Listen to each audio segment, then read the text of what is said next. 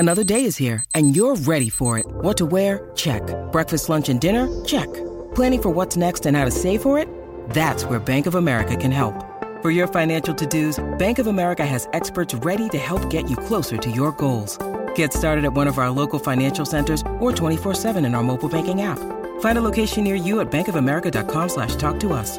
What would you like the power to do?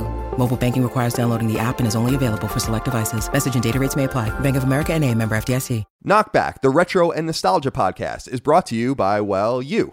If you want to learn how to support our show, go to patreon.com/laststandmedia.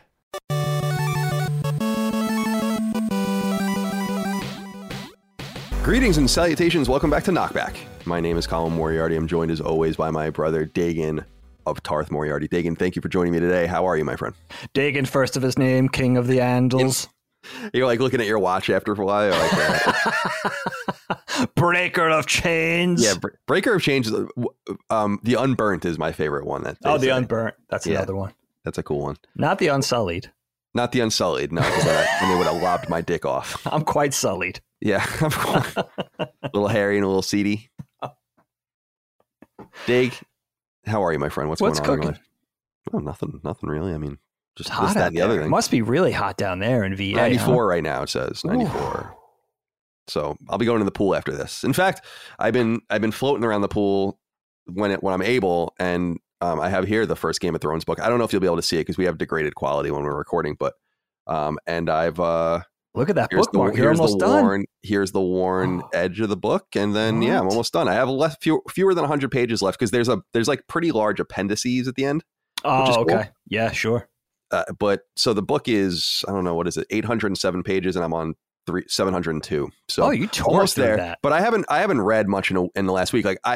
So I've read 700 pages, and I would say that there were 2 sittings where I read 100 pages each. But I've been reading it for like a month, so and the books just get bigger than this. So who the hell knows? But I've been really enjoying immersing myself in this and understanding, almost getting a little smug.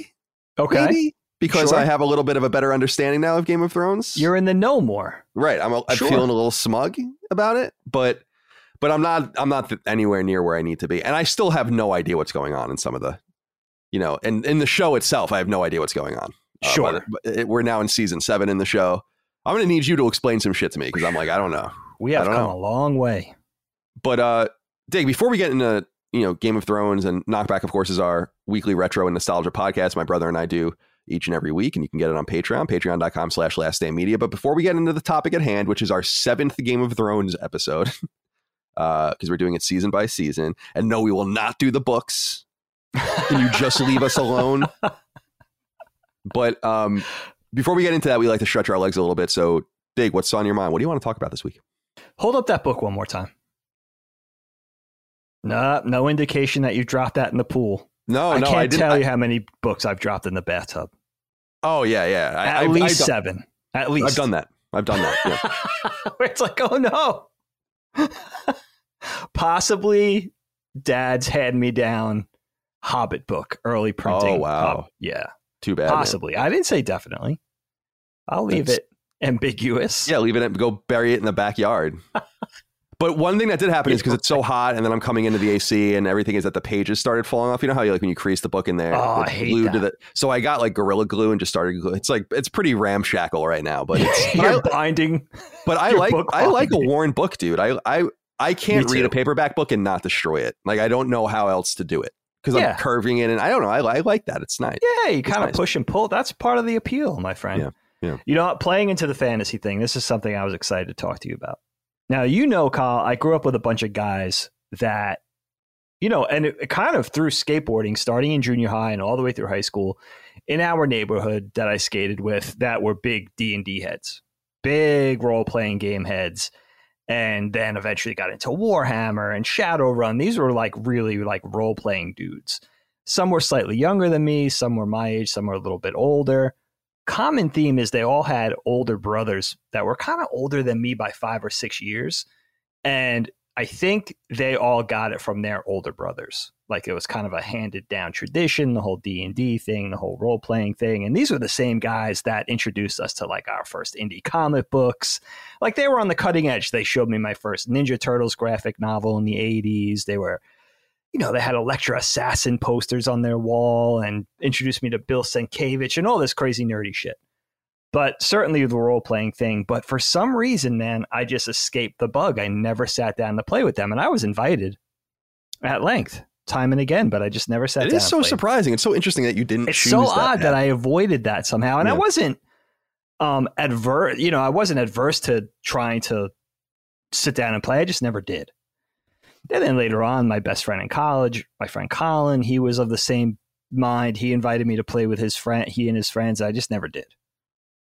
And so push comes to shove, and I've always been, oddly enough, this is the other weird thing that comes into play too with this whole thing, is that I'm kind of an armchair fan of D&D and the history and the lore, and I like to watch content on Critical Role. It's really strange, right? So I'm kind of like this backseat D&D dude who's never sat down and actually played a game or a campaign or anything like that.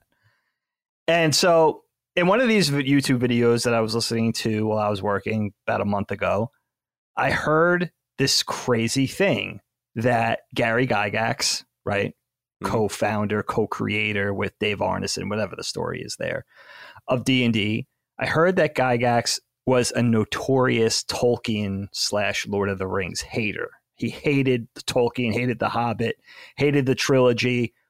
And I was so surprised and a little dubious, by the way, about this, because the whole thing, right? Dwarves and elves it's and total warriors. nonsense. I know. How does that make sense? Total bullshit. So supposedly he dismissed it. And then it gets into this whole thing that the Tolkien camp sued them at some point and there was bad blood and all this kind of stuff. So who knows?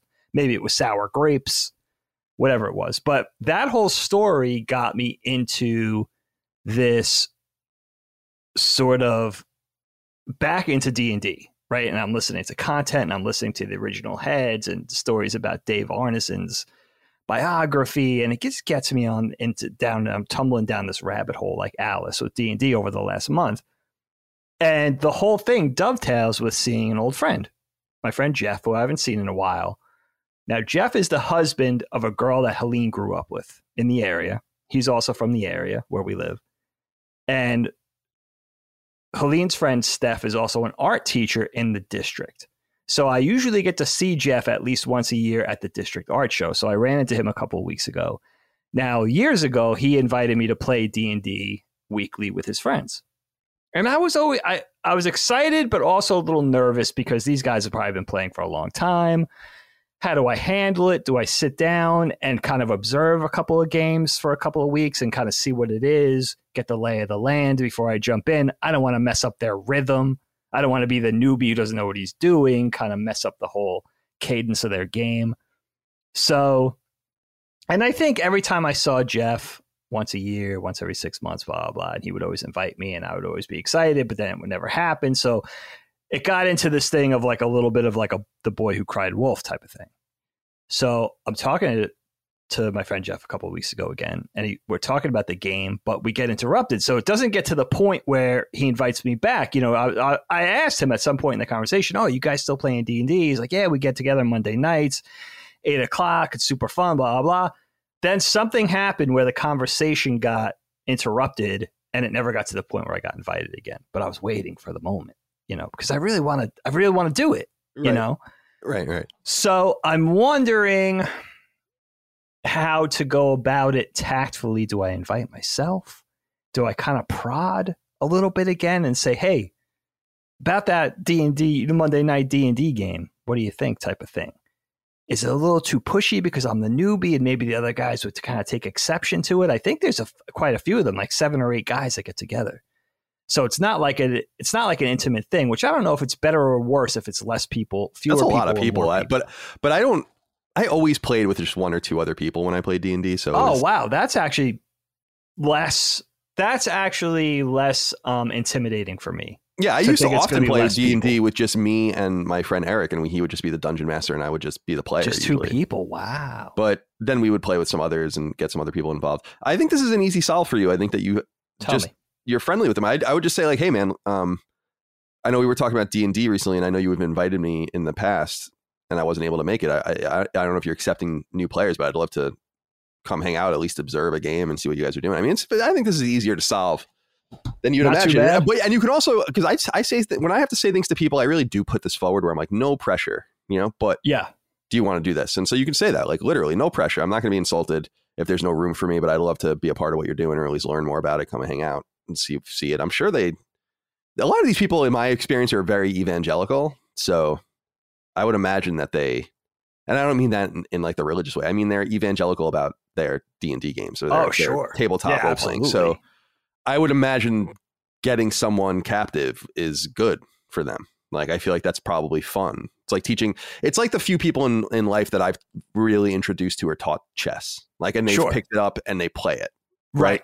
Like, they know how to play chess now. That's satisfying for me, because it's like having a child almost, It's like, okay, like, I was taught chess by this person and now I taught you, and hopefully you'll teach someone else, and so on and so forth. So yeah, I think it's the same. I think it's the same spirit here. I think you just have to have a real loose spirit and just be like, hey man, no pressure. But yeah, and you can even throw in it like, I was busy when you asked me last time. I just wasn't feeling confident. I was anxious or whatever. You can be honest, kind of lay it on thick if you want.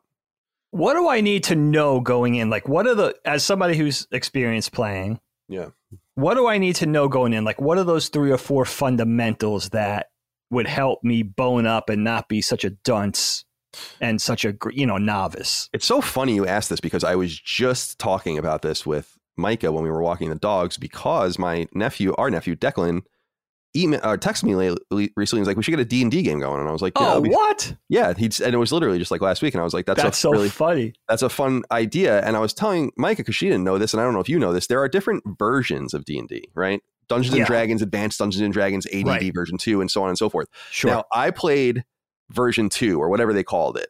Okay. And that was like the thing is that Dungeons and Dragons, when it was made in the 70s, stayed pretty static. Then they made Advanced Dungeons and Dragons, and then they updated it. And that update, as far as I remember, was like the way you played Dungeons and Dragons for probably 10 or 15 years. Wow. And then they started making it easier. Because I remember when I was at IGN, I played a little bit version 3 or whatever, and they've started removing things and making it a little bit more straightforward. And so I don't know the specific rule set or what the character sheet looks like anymore, but I will say that you should study the character sheet and just see, make sure you understand the translation of everything, how it goes into the game. You're going to need your own dice, right? 4-sided, 6-sided, 8-sided, 10-sided, 12-sided, 20-sided die. Right? Those are the different kinds of dice you're going to want. You probably want multiples of each, especially multiple 4-sided, 6-sided, 8-sided die, because you sometimes will be rolling like 5 or 6 at a time. Okay. Like, for instance, if you have like a magic attack that hits 4 times and it's 4d6, then that means you roll, and that's what it says. Like, the attack is 4d6. Okay. That's 4 dice. That's 4 times die 6. Okay, right? So, gotcha. So yeah. Anyway, so I would just keep that stuff in mind. Like, just understand how to play. I think they got rid of. I thought someone told me they got rid of like THAC0 and like kind of more complicated stuff. THAC0 was to hit armor class 0, and it was like a number, and you had to it was like part of the mathematical equation of how things worked and if things hit and how much damage they did, and it was fucking really obtuse. Oh, it's super interesting. I think they got rid of that, and I think armor class AC is now like a more prevalent detractor. Like, your weapon is attack this, your armor class is this, subtract 1 from the other, that's the damage. I think it's like more like that now, but it wasn't like that when I played. So they streamlined it, which makes sense. They make it more appealing and makes it more acceptable for people coming in, less intimidating for people coming in. Right. I like complicated stuff, but it was only because I understood it at some point. I don't even really understand it at all anymore. But I bring that up only because they've updated it. Okay. Like, so they had that version 2. It's not called version 2. I don't remember what the hell it was called. It's called something like the 2nd edition or something. And then but then they started updating it like a lot. And I want to say they're on 5 or 6 or something, maybe even more than that now. Wow. And that's obviously to sell books and all that. But on my shelf, I have all my version 2. I have like the monster manual and like the Dungeon Master guide and like a bunch of supplements and class guides and stuff. I was really nerdy about it. Yeah, you were into it for a while. I remember that. Yeah, I mean, there's something so fascinating about it. I feel like, who knows, and maybe this whole thing could end up with disappointment and it'll be a huge exhale. But I feel like when I start playing, I'm like, why didn't I start this when I was 11 years old? Like, where have I been? Like, this was built for me, like, type of thing. So, and I want to see if that's how it resonates. And I wanted your advice. I'll let you know how it goes. I'll let you guys know how it goes. Please do. That's it. Jeff, if you're listening, please text me. the other thing I want to say, and I'm sure people would give you this advice too, is that depending on how you guys are playing, I mean, you can read the room, but you're going to have to kind of buy in, you know? Okay. And there are some people that play and it's really all, and for more of my friends, it was really more about the numbers and like what we were doing. We weren't being like, you know, we weren't like talking in character and stuff like that. It's like, all right, so you come into this bar and there's a dude here, and we used to like draw maps and stuff like that. It's like, what do you want to do? And it's like, I want to go up to this guy and ask him that.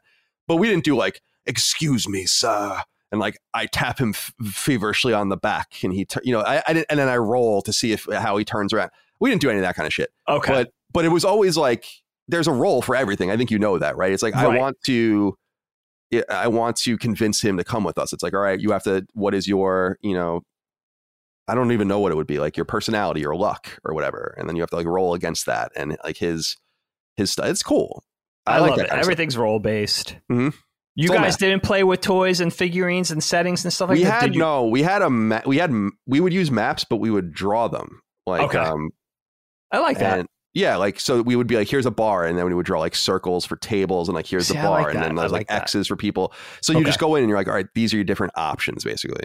And so we didn't have any like figures. I have some of those figures, but I never really used them. I never used like, they would also sell like pre-made campaigns and stuff like that. But I think part of what's fun is making your own. It's complicated. I mean, you have to really, being a dungeon master is very complex and not something I would ever really want to do. But so I give them a lot of credit. It's like a full-time job. That's funny. Yeah. See, I could see you being really good at that.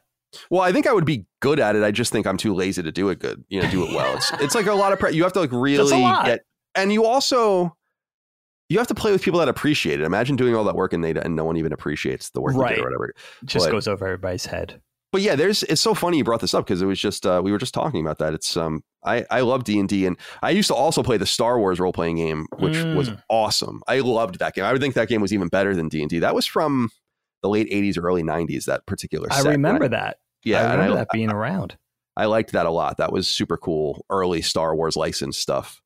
But later in my life, I got more into wargaming, like just passive Axis and Allies, Shogun type games where it's just army building and manufacture and all that. And I like that stuff more. And then I told you, I used to play in this thing called the Kamchatka Cup in San Francisco, which was a Risk tournament at this bar. I remember Risk. I remember you with Risk. I love Risk. I absolutely love Risk. Now, Risk is a very simple game, and it's almost too simple. It's not. That's why I love Shogun and Axis and Allies and games like that, where it's just way more complicated and you have like units and all this. But yeah, I used to play like with buddies in the games industry. I don't know if they still do it, but yeah, we had like a trophy and everything. It was called the Kamchatka Cup because Kamchatka was like one of the Russian territories or whatever. That's awesome. Yeah. So yeah, that was good. Oh, so I'll be interested to hear more about this, Dig. That's an interesting opening, timely opening. And by the way, to your point about Gary Gygax, I totally agree. Bullshit. I think the reason he does that is because I don't know if it was the legality or he didn't want to be like, people are like, this is so obvious. Right. And so he was like, no. What? I never even heard of that. I don't even know. And I'm like, there's no, I can't, I guess I don't know enough about a lot of other things to say this definitively, but can you think of any ethereal idea of a fictional world, steampunk, right? Or fantasy, high fantasy. Can you think of anything more obviously influenced by one series than fantasy and Lord of the Rings? I mean, it's just and The Hobbit. It's nonsense. So I totally agree with you. I think I've thought that in the past when I've seen him say shit like that, and I'm like, whatever, dude. You know. That got me tumbling down the rabbit hole. It really did. I was like, I'm fascinated. I'm getting drawn back into this world again. It needs to culminate in something this time. So that's why, thanks for the insight. I'm going to let you know how it goes. If I get the proper invite, I'm going to jump on it this time. I'm not going to squander my opportunity this time. Well, if you're opening the door, you can. I mean, that's what you have to understand. You're going to look like a dickhead. Right. If you're the one kind of, unless you really don't like it, you shouldn't subject yourself to it. But it is surprising because you are not only so deeply nerdy, but you're like a proto nerd. Yeah. Yeah. With anime and with all these different things. It's so interesting. You could have been there at the beginning of this too. You just chose not to be. Got to make up for lost time. We'll see how it goes, my friend. Now, what about you? What's happening in your life, the life and times of CM? Nothing really. Really just hanging out, trying to get things done. Just dealing with like a lot of different, like I said last week, I'm just stressed out. Like the stress is getting higher and I'm not able to dissipate it enough. So after the show, I'm going to go and just float in the pool and burn to a crisp in the sun. And, there you go. And read. Do the weekend proper, my friend. Yeah, I think that's what I'll do. And read maybe the rest of Game of Thrones. And then, I was thinking about you because I don't know if you saw this. Have you seen the new TMNT brawler that just came out yesterday? Yes, everybody's talking about it. Oh my God, dude. I played just the first stage last night. So I was watching Game of Thrones until like 1 a.m. and then Mike goes, let's go to bed. And I'm like, all right, well, I'll be up in a few minutes. I want to just play a stage of this. And I'm like, I played as Leo, of course. And it's so fucking good. And so I'm really looking forward to spending my weekend with that. It's just, I'm so excited. It's a love letter, dude. It's so great. Oh yeah. You're going to love it. I can't wait. That's limited run, right? They might be doing a physical version of it, but it's Dotemu or whatever that French. Oh, right. Publisher. Limited run just puts out the and the developer edition. Is why can't I think of their name? The guy that did Tribute. The guys that did Panzer Paladin. I have it right here. Oh, and yes. They did Mercenary Kings, which was a game I really love. Dude, it looks so good. It does look so good. I'm just shocked to see how much love it's getting. So it's got to be. It's that amount of love. It's like Sopranos or Game of Thrones. It's like there's got to be something behind this hype. Now you're saying it. Now I got to double down on it. Well, it's our TMNT. Like I don't know anything about Teenage Mutant Ninja Turtles after 1993 or something like that. I have no idea what was going on after that. This is the shit I know. Like the first stage is the Shredder Dozer, like abandoned thing, and you fight Bebop in the first. It's totally. But the overworld, it's pretty cool. The overworld is the first Ninja Turtles NES game, like the one everyone hates. Well, although I love that game. So like it's that top down kind of map. Oh, I love it. And that's how you get around. Isometric. So it's nice and classic. Nice little ode and all pixel art, no tricks, just really beautiful. Yeah. Love it. Yeah, good stuff. I can't wait to check it. Today's episode is brought to you by Angie. Angie has made it easier than ever to connect with skilled professionals to get all your jobs and projects done well. Let me tell you, there's the version of it where you try to do something at home, and then there's a version of it where you have someone help you, you watch them do it the right way, and you go, thank God I didn't try to do that myself. I have fully done things around the home that I think look good, and then a bang in the night, and I wake up to a shelf collapsing, a painting falling off the wall. I've seen it all go south. I own a home, and I can tell you, I know how much work it can take. Whether it's everyday maintenance and repairs or making dream projects a reality, it can be hard just to know where to start. But now all you need to do is Angie that and find a skilled local pro who will deliver the quality and expertise you need. Whatever your home project, big or small, indoor or outdoor, you can Angie that and connect with skilled professionals to get the project done well. Right now, one of my wish lists is I want a bike for my condo in Milwaukee, and I would love to rig it up on a pulley in the ceiling because I have one of those like lofted ceilings, but I'm so scared to try that on my own. Angie has 20 years of home experience, and they've combined it with new tools to simplify the whole process.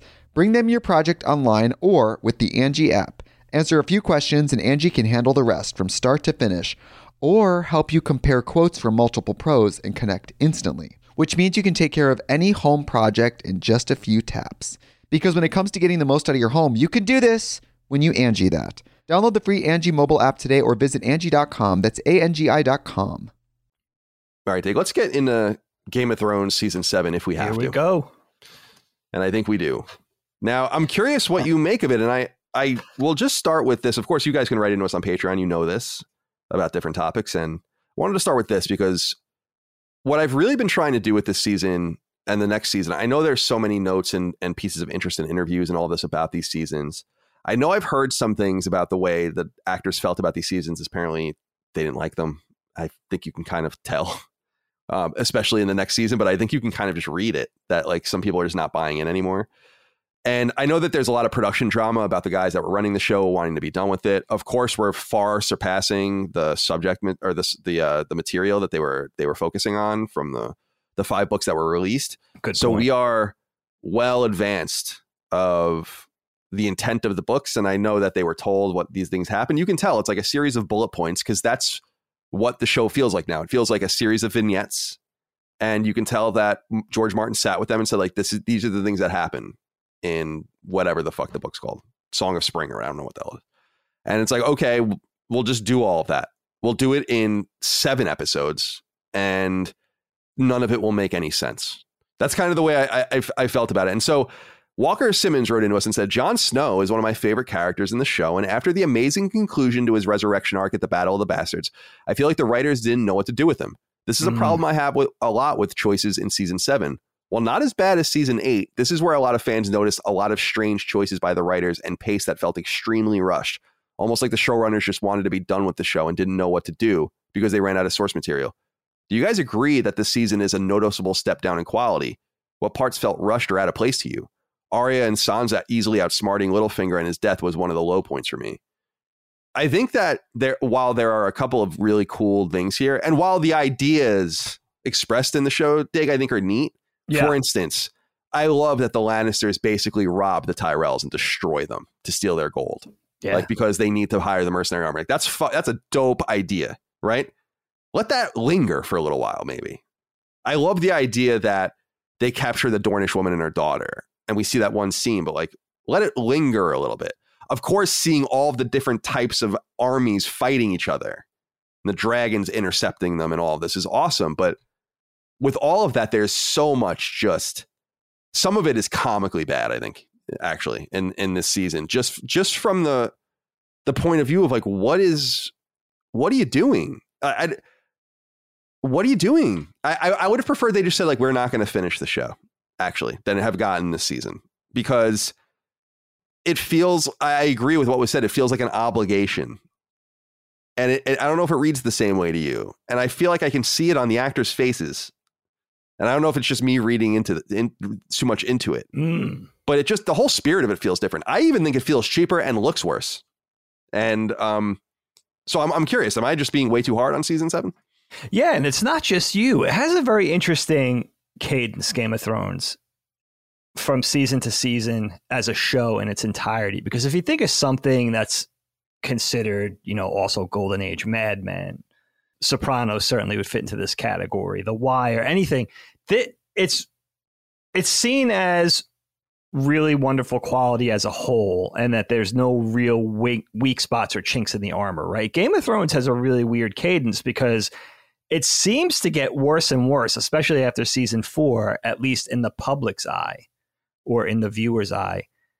5, 6, it's just kind of a step system. It's ascending or descending in quality all the way to the end after a certain point. Let's say from season 5, certainly through the end of season 8, which is very interesting. And it's funny because in watching season 7, I watched it a couple of times. We had a lot of time because of things that happened just in the rhythm of the show. We had a lot of time to watch it. So I got to watch it all the way through again twice, 2 more times. And I don't remember liking it this much the first time around. I actually think the bad moments, or those moments of weakness, or where it looks like the acting is suffering or they're kind of meandering with the story, I think it's tempered by some other things that I really enjoy. I think the fast pace actually kind of lends an air of fun to it. Characters are kind of coming together now, especially the people that undertake the quest north of the Wall to kind of seek out the army of the dead. You have Tormund and Jorah and Jon Snow and Thoros and Beric. They're all coming, and Gendry all together kind of undertaking this quest. I think there's an air of fun in the show that I didn't really recognize in my initial viewings that I kind of really enjoyed this time. And it's funny because when you know something is considered poor and a specific season of a specific show isn't highly regarded, I'm kind of sitting there and trying to replicate those emotions, right? I'm like, why am I enjoying this? Everybody thinks this is so horrid. What am I getting out of it that these people weren't seeing? Or what am I not seeing that these people were right about, And I have to say, I actually kind of enjoyed the ride with season 7, but I could see where the criticism comes from. I think what you have and where it kind of lands in season 7 is you have all these characters. You have this king and this 2 queens specifically, and all these characters surrounding these 3 sort of keystone characters. And you have to kind of bring these characters together now to fight a common foe. And I think the sheer amount of characters and kind of where they landed at the end of season 6 and having to squeeze them into a space where they become allies to battle this common enemy, I think that's really difficult to pull off. And they don't have a lot of time to do it, especially in giving them less episodes as was typical in the series, 7 episodes. Now, some of the episodes are longer. They cheated to an hour 10, an hour 15. Yeah, the last one I think is an hour and a half. Right? Yeah, so they're pretty epic. But I think they, again, were kind of faced with what we kind of were tasked with in season 5 and season 6. You have to do a lot, or they felt like they had to squeeze a lot into not a lot of running time, not a lot of airtime. But again, interestingly enough, and I have to go back and kind of think of the reasons why. I think in season 7, it kind of came out and resonated in a joyful way for me, where it just felt like a proper fast-paced adventure, and I enjoyed it. You know, you have a lot of exposition, you have a lot of lingering in Dragonstone, in Winterfell between Arya and Sansa, where it kind of I get a little impatient with the bickering at Dragonstone, especially earlier in the season with Daenerys and the way she's kind of being a little bit, I don't know, she's being a little obtuse, say. I get a little impatient with that. But, and the kind of infighting at Winterfell with Jon Snow leaving, should he not leave? The lords are kind of taking exception to Sansa being left in his place and all that kind of thing. He shouldn't go. The king of the north should stay in the north. But I think the wheels start to kick up towards the middle and the end of the season. And I think I was just entertained. I was enthralled. I was fooled into liking it. Well, no, I think it's valid to come in and like it. I know some people do, but I'm surprised by that, because I just think that, like you were saying, like you get a little impatient. I never felt that way. I was always like, why don't we get more of this? None of this feels right. Like, for instance, you bring up Arya and Sansa, and it's like, why are they so, like, there are weird things with them where Sansa clearly is there's a scene where she's like kind of looking up to Cersei, or being like, I learned a lot from her. And that's like almost jarring. Then the next second, her and Arya are like fighting, and that's jarring. And then the next second, Arya's spying on her and she finds the man. It just all happens so fast. And I'm like, this alone, them getting back together was supposed to be a big deal. And I love the sisterly tension and all of that, but they just don't there's not enough room to let everything breathe. And like you said, there are fewer episodes, but that was a choice, right? And that's why I'm so confused that people looked at all they had to do, right? And everything they had to tell and all that they had to write and kind of figure out, and then they're like, we're gonna do 7 episodes. I really do think that it would have been better served to just been like, we can't, like, I know this is crazy to say, because I know that they would leave a lot of money on the table and it's just impossible, I guess, from a contractual point of view or whatever, but I think HBO would have been totally within their rights to say, like, we don't have any more source material to work off of. It's not our fault. We're done. Like, when we started the show, we were under the assumption that the series would be done by now, but it is not. So what do you want us to do? We can cobble some bullshit together, and that's what I feel like that's what they did. I mean, that's what I feel like this feels like to me. And you can see that line of demarcation where they're not working from source material anymore. Right. I think that the production felt rushed. Like, I don't know a lot about the details. I'd be interested to know more when I'm done, and I don't have to kind of judge it anymore, because I really want to judge it just as a piece of fiction by itself. The stuff going around it is immaterial, but I really do feel like you can see a visual step down in this season. Like, I don't think it looks as good. I don't think a lot of the practical stuff looks as good. I think some of the backdrops and these matte painting style things, they look bad. Miniatures in some case. There was a scene where the dragon is coming back to Dragonstone, and Jon Snow it's like confronting Jon Snow, and Jon Snow lets him smell the hand. But look at the compositing on that shot. Like, it doesn't look like an HBO show. I don't know what matching up. I don't know. Like, I reflected to Micah. I'm like, this is kind of a shame, because a smart production that wanted to take its time and do it right, this would have been a perfect time to do something practical like Jurassic Park. Not the flying in and shit, but like the close, like smelling of his hand and him petting. It's like, this should have all been done with practical effects. Yeah, I agree with you on that. He's meeting the dragon. He's the first person outside of the Khaleesi and her group that have ever interacted with one of these things. Sure. It's an epic moment. Yeah, absolutely. Right. So like, I just looked at things like that, and I'm like, take your time, let it marinate. Let even the affection that Jon and Dany feel for each other, it's cool. Like, but let it grow. Let us learn more about it. Let us see more of it. That's my biggest complaint, I think. Yeah, and it's not organic. And you bring up, this is a great point too, with Sansa and Arya and sort of their reunion and that obvious resentment between the two of them. there's something there that's very unappealing to me about their relationship through most of the season until maybe the murder of Littlefinger. And then add in Bran sort of being a shell of himself. There's something very unappealing and just unpleasant about the three of them being back together.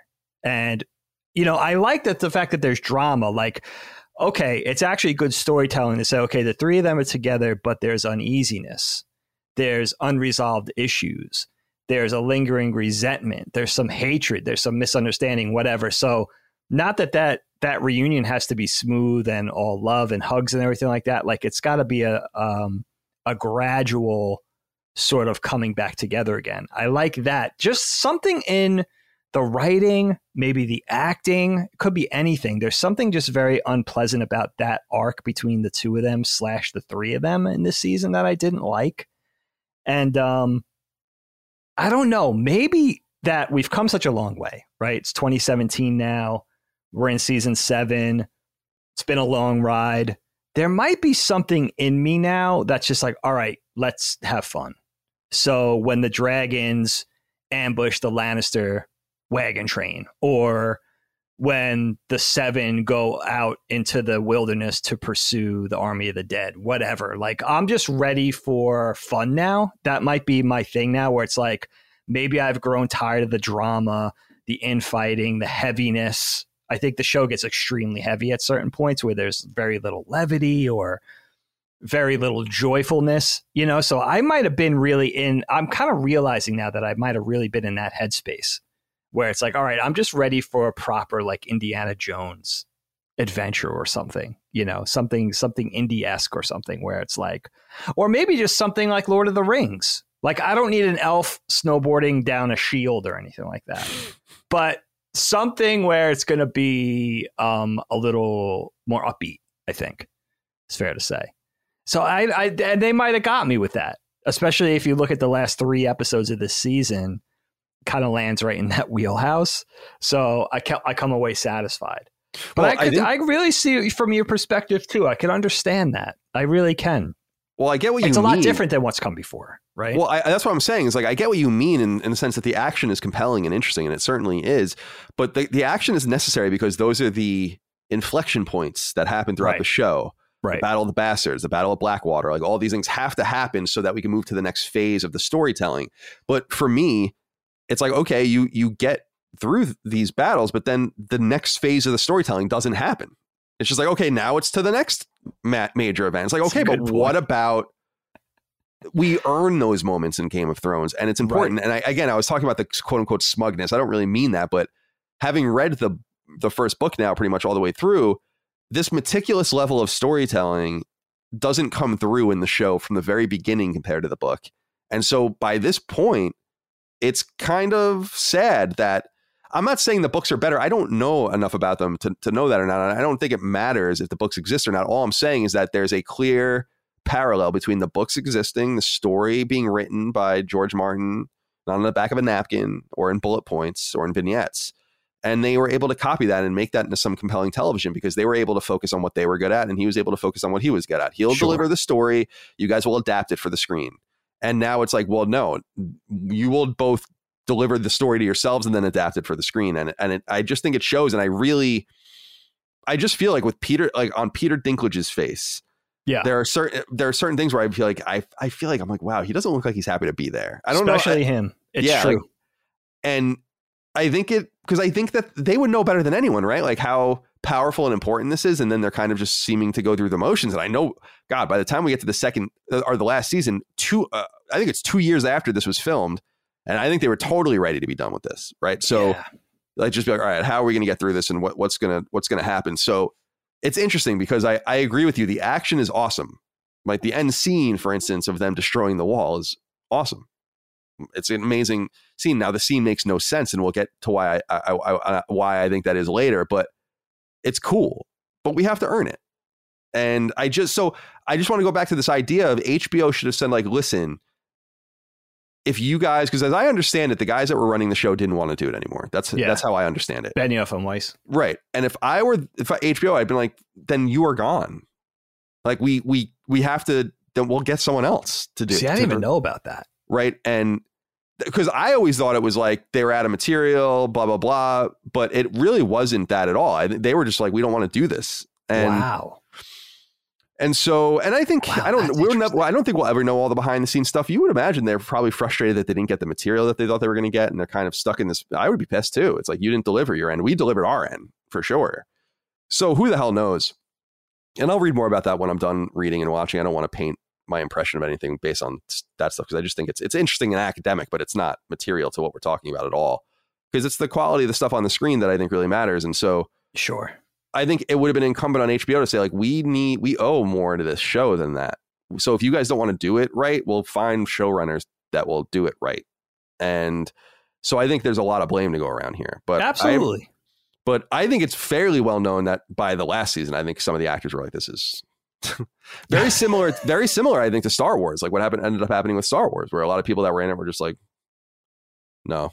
Like you can feel them sandbagging it almost. So yeah, I'm sure there was a lot of nerves going around that table reading, doing that script reading around the big table in episode by season 8, where they were. I'm sure season 7 cast a pall on the rest of it, and you could see, there's video footage of that. The actors, the cast around the table with their scripts in hand and looking kind of unhappy, or at least uneasy. It's so interesting. You could definitely see, I'm glad you brought it up with Peter Dinklage, because there is a marked sort of a lower level of quality in his acting in this season. I think so. That is really apparent. And it could be, I think Peter Dinklage is one of our best actors, period. I'm not talking about just Game of Thrones. I think he's one of the most talented dudes or dudettes out there.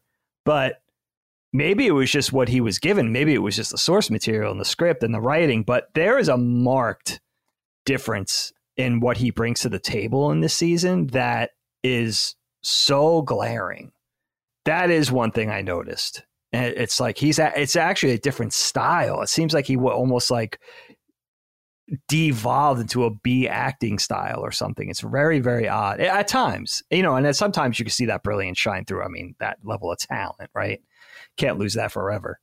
But yeah, it's so interesting. It really, that was interesting for me. Well, I think like guys like Nikolai Coster-Waldau and stuff I think he brings it the whole season. I think he's wonderful. I think Jamie is like a great character in this season. I think, or at least maybe not what he's given, but at least his performance on screen and what he's dealing with, Euron coming in and the constant infighting with Cersei and everything like that. I think he's really good. So, and, same for Lena Headey. I think she's great too. So I don't know. I think there's good and bad. Let's put it that way. I agree with you too. Like some of the performances are really great. Actually, someone wrote in about a specific scene that I really loved in this season. So let's focus on something positive. Chris Fazio wrote in and said, how great is that final scene for Olenna Tyrell with Jamie? Well, I don't look at the latter seasons of the show too fondly. Their final conversation definitely stands out to me as a high point and one of my favorite scenes overall. Diana Rigg does an amazing job, and it left me thinking that Olenna had a pretty victorious farewell for someone who just lost a battle. She didn't lose the battle, she lost the war. She did. One of the cool things about this season is that we see both Highgarden and Casterly Rock for the first time, as far as I know. And yeah, that alone is one of the great shames of how quickly it goes, because I think they don't bring you there intentionally. In fact, I don't think we go there in the book either, because I don't think any of the story is told from a Lannister's perspective, at least not at this point. Oh, okay. Because, each chapter starts with like the chapter's just called Arya, Sansa, Jon, whatever, and I think there's like 7 or 8 characters that you see from their perspective in the first book. So we wouldn't necessarily see these people too much anyway. But I did love that scene because she finally gets that off of her chest, and it probably feels so good. It's awesome acting all the way through with her and Jamie, where she's like, is it the poison? Will it be painful or whatever? And he's like, no. And she just drinks it immediately. And then she confesses that she killed Joffrey. So what did you think of that scene and their kind of interlude? And again, just it would have been so much cooler to lead up to that. There's a siege outside her castle walls. They're fucked. They just got all their shit robbed. Everyone's dead. Man, that could have been one episode. That really should have been one. And this is what I'm saying. Like one episode should have been the siege, just the assault on Highgarden, one episode should have been the assault on Casterly Rock. Absolutely. So just seeing these things and kind of passing is lame. But this scene I thought was really cool. So what did you think of that? Yeah, I mean, Highgarden and Casterly Rock, we hardly knew ye, right? I mean, it is. It's literally the first time we're seeing any of these two often pointed to places, right? Often referenced places. I mean, this conversation / confrontation between Olenna and Jaime is one of my favorite scenes in the entire show. I think it's so good. It's a scene I've watched on YouTube just by itself. And you know what's interesting about Olenna? We know she was like kind of like the female Tywin. Very clever, always 1 or 2 steps ahead of their adversaries, right? But here's the interesting thing about Olenna. Earlier in the season, she pretty much advises in not so many words to Daenerys to like attack with her dragons and be a dragon. Like That's what she tells her, be a dragon. If Daenerys listened to Olenna in that moment, none of this shit would have happened because Daenerys would have just ruled Westeros by that point. So it is interesting that Olenna, and in this conversation, claims to have outlived all of these clever men, which she has, and she would have if her ally listened to her, which is an interesting point. And then, of course, the confession, which we do know that it was her, but if you weren't paying close attention... She confesses to Marjorie. So, right, exactly, right. In season 4, season 5, whatever it is. So if you're paying close attention, you had already know this, but what a wonderful payoff moment, and what a fuck you to the Lannisters, even in her last dying breaths. It's so Olenna Tyrell, it's so Queen of Thorns. I love it so much. And also, I love the shot where the Unsullied army is pulling up to Highgarden, and she's at the window and she sees it coming. I love just the sense of scale there. And I love those. It's very Castlevania, that look. It's so cool. That balcony, dude. And then how it looks out on everything. Yeah, because you see Dracula. Forever. He's like in the box art for Castlevania 2. I think he's like in one of those little alcoves. Yeah, like one of those turrets, like high up in this window. Super cool. Way too big. So it's so cool. It's such a great moment, and just the way Jaime kind of deals with the barbing and it sort of trying to be a gentleman, and then she's just kind of getting his goat over and over again during the cadence of that conversation, and to the fact that she who wins, you walk away and he's pissed when when it cuts back to him and he's kind of throwing around the gold and everything like that, and Bronn's like, what the fuck happened? Like, why aren't you happy? Like, we just got this huge treasure, we're heading back to King's Landing, we won, we beat them, type of thing. She got his goat. It's good shit. That's the thing. It's like, those are maybe I'm being robbed of the bad memories by those epic memories of the season where it's like, wow, that's some of the best that conversation is some of the best television I've ever seen, probably. Totally. And we don't get to see enough of Olenna. And I think we see a lot of Jaime, which is cool because I do think his performance is good. And this sense of sadness that overcomes the character, I think, is portrayed really well.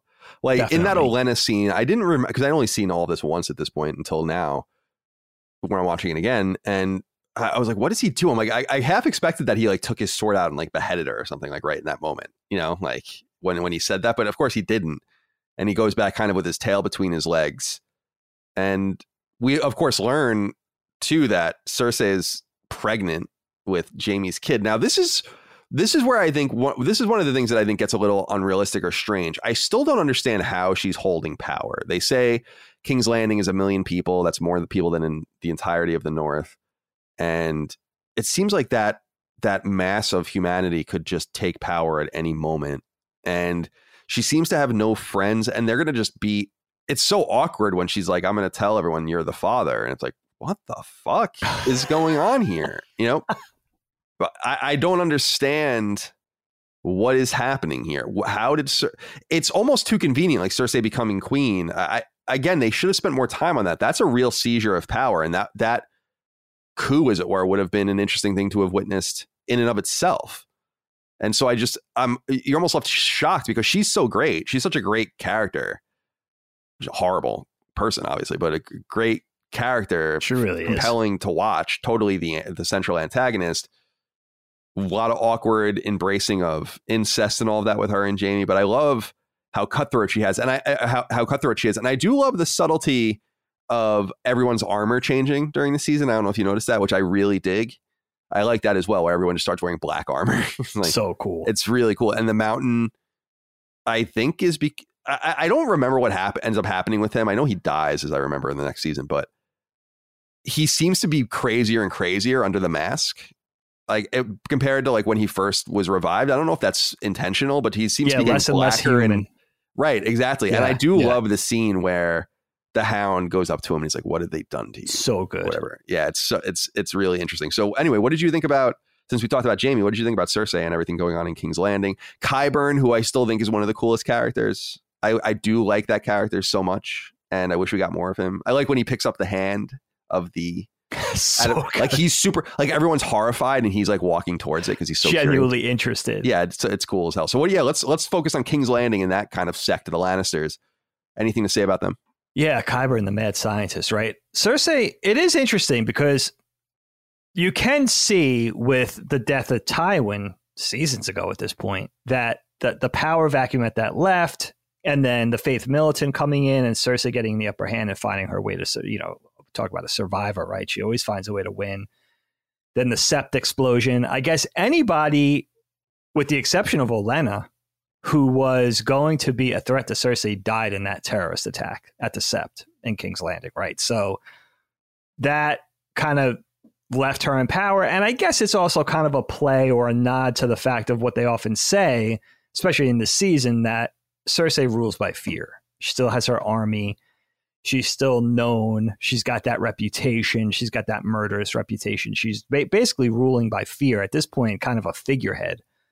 But she still maintains that kind of level of power. And I do like the fact that now, with the absence of people like Tywin, that they could say, like, we're just going to live out in the open now. Like, yes, we have this disgusting, incestuous relationship, but we're going to kind of rule as king and queen, and we're just going to let everybody know, and we're going to kind of air it out, and everybody's just going to have to deal with it, kind of, and being unapologetic about it. Like, I'm sick of hiding. We're just going to kind of be out in the open with it now.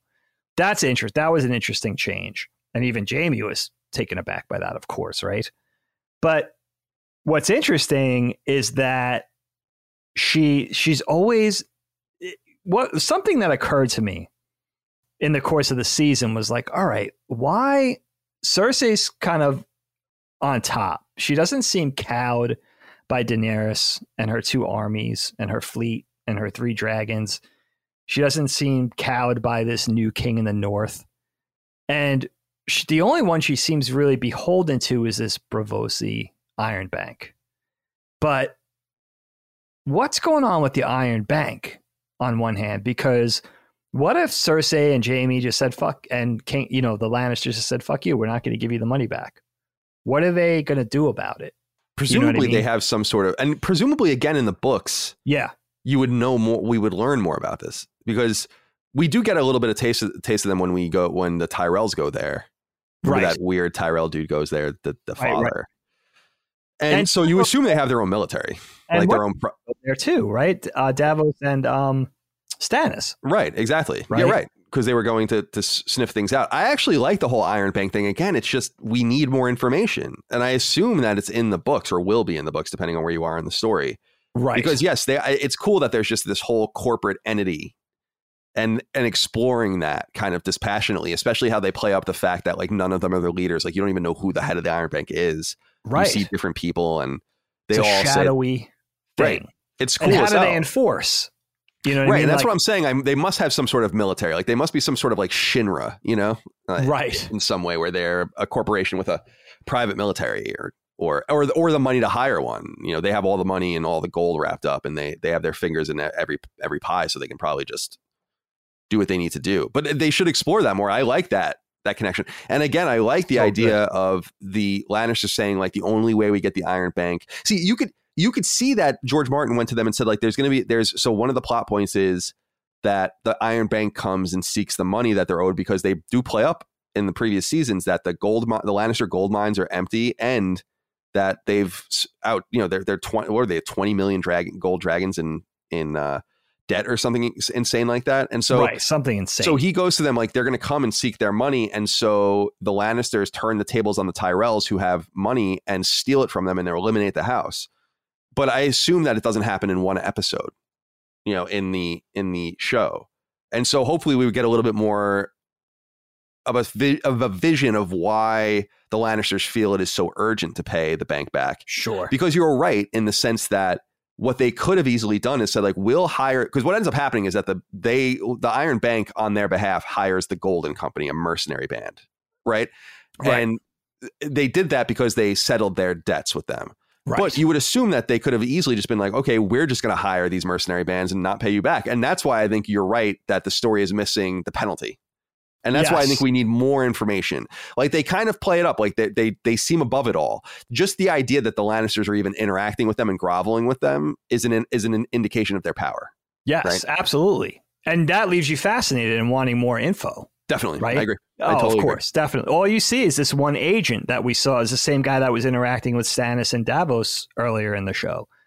You know, it's that same guy. And you get from that guy's sort of his persona and his personality and everything, you do get the sense that they're completely not worried about anything. Like, that they're on top. In this civilization, they're on top, and they really have nothing to worry about. Now, he's surprised that they're paying back in one lump sum, and he seems rather delighted by that. He also doesn't seem very worried about anything. You know, so yeah, that leaves you wanting more. Like, who are we know a little bit about Braavos. We know about the water dancing. We know about the House of Black and White. We know about the assassins and all that kind of stuff. But what specifically is behind the Iron Bank? Like, what shadowy organization is this? And can we just get a little bit more of why this is seemingly the only thing that Cersei is sort of fancies herself below in the pecking order, right? So, yeah, it's just one of those things where I would have loved to have more of that. It's this idea of I guess it's just a blatant illustration of they're enthralled with money, right? And sure. And how even this weird world that they live in, everything goes through a bank and money. It's a little weak in a way because it's too on the nose, but I get it because I think things trend towards that. It's the same thing with other features of the show too, where it kind of turns into a zombie show almost, and it's like it is a zombie show. Yeah, it's kind of it really is. So you kind of expect more nuance to it, and this is where the nuance could have been discovered in a better season 7, but wasn't. Like, let's go to the Iron Bank again and be there and figure it out and understand it. Like, a really cool scene in this and a really cool series of scenes I thought in this season, we're seeing inside the where the Maesters are trained at Old Town and in the libraries and all of that. And there are cool shots of them talking around the tables and talking about their problems. And you get a little bit of a view into not only what they do and how they operate, but what they lend to the realm. And they even say, like, I think Sam says to them, like, you can control this. Right. You guys can actually totally control the entire situation. You're so important and people trust you so much. Like, you're above it all, above the realm, the concerns of politics and earthly things. So we do get to see some of that, which is cool. Like, I'm glad that they got to explore that. And I like Sam's redemption. Oh, it's great. It's a little weird, but it's cool. Like, I like that character, and I like watching his brother and his dad eat shit. And I don't think they're on the nose enough about that. Like, I can imagine, like, I don't even know the first time through that I realized who they were. Yeah. To be perfectly honest with you. I don't think I realized it either. It was only this time around where I'm like, who the fuck are these guys? And then you realize, oh, it's like the dudes you randomly saw. These are Sam's people that rejected him. Right. Yeah. Yeah, absolutely. It is also weird, though, because you have the Tarleys who are bannermen to the Tyrells and then ultimately the Lannisters. But just like in King's Landing with the Starks and the Umbers and everybody around them, like, you would think there's a lot of families around the Lannisters. Why they it seems a little forced that they concentrate on the Tarleys because they're connected to Sam. Like, they concentrate on Sam's dad and his brother Deacon because they're associated with that one character, where there's bannermen all over the place that serve the Lannisters. So that always seemed a little forced to me. It's like, are these guys really important? We see them the way they have their dealings with Jaime and Bronn and everything like that. So that seemed a little bit shoved in there to me, where it's like, all right, we're going to have the dragon assassinate these two guys just because they're associated with Sam. It seemed like, you know, I mean, time is of the essence. Like, we have so little time to let this story play out. We're going to concentrate on these two morons for a while. Like, yeah, you know, that did always seem for. It's not that I don't like it. It's fine. and it's tragic that, again, their white Daenerys is like wiping out an entire family. And Tyrion tells her that. Like, why do that? You know what I mean? But she's showing a glimpse of that Targaryen anger, whatever you want to call it, craziness, insanity, whatever. But yeah, that's it. That's another interesting thing. And Sam with the Citadel and the Citadel, yeah. You know, with Jorah and the grayscale, and I like Sam's arc. I like his selflessness. I like his bravery, and that he kind of does it by other means than waving a sword or a warhammer. Like, he's got to do it with his intellect. He's got to do it with his bookishness, with his intelligence. You know, he's got to do it with the book and the scroll rather than the sword and the hammer. You know, it's kind of cool. Which is cool. Yeah, I dig that. I like that too. Okay, let's talk about the Ironborn quick, because they're important here. And again, we don't see them too often, but they're relevant. Theon's it's kind of sad watching Theon. He's so, until the very end, he's just cowering and sad, and the whole Reek thing is behind him. So I guess he's not so broken by that anymore, but he's done all these horrible things. And there are a couple of cool scenes. One at Dragonstone with him and Theon in the throne room is a pretty cool scene.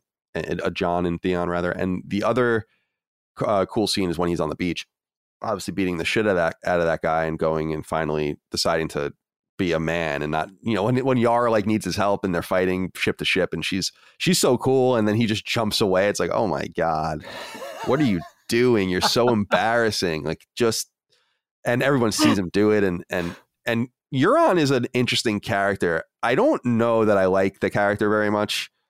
He seems to me to be like Captain Jack Sparrow almost. Like, it's very weird. Like his movements and I'm like, what is this? This is strange.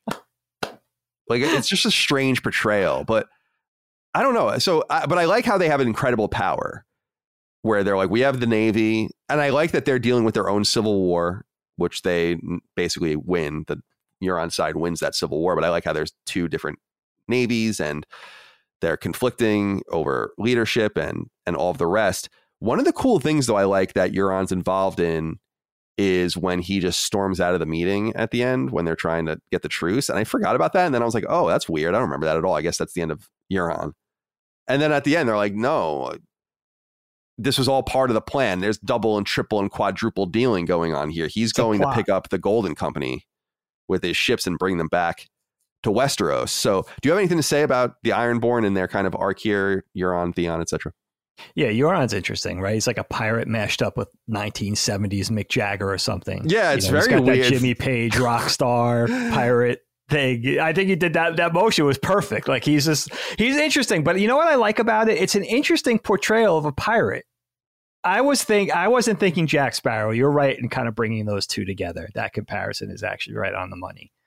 But you don't see you don't think of the typical peg leg, beard, black beard, giant hat, parrot type thing. I like this kind of interpretation of a pirate. And the fact that we talk about this with the Ironborn, they are kind of like rock stars, right? They pay the iron price. In other words, they don't earn anything. They take it. You know, they take their women, they take their gold, they take the places they live, they have this pirate code.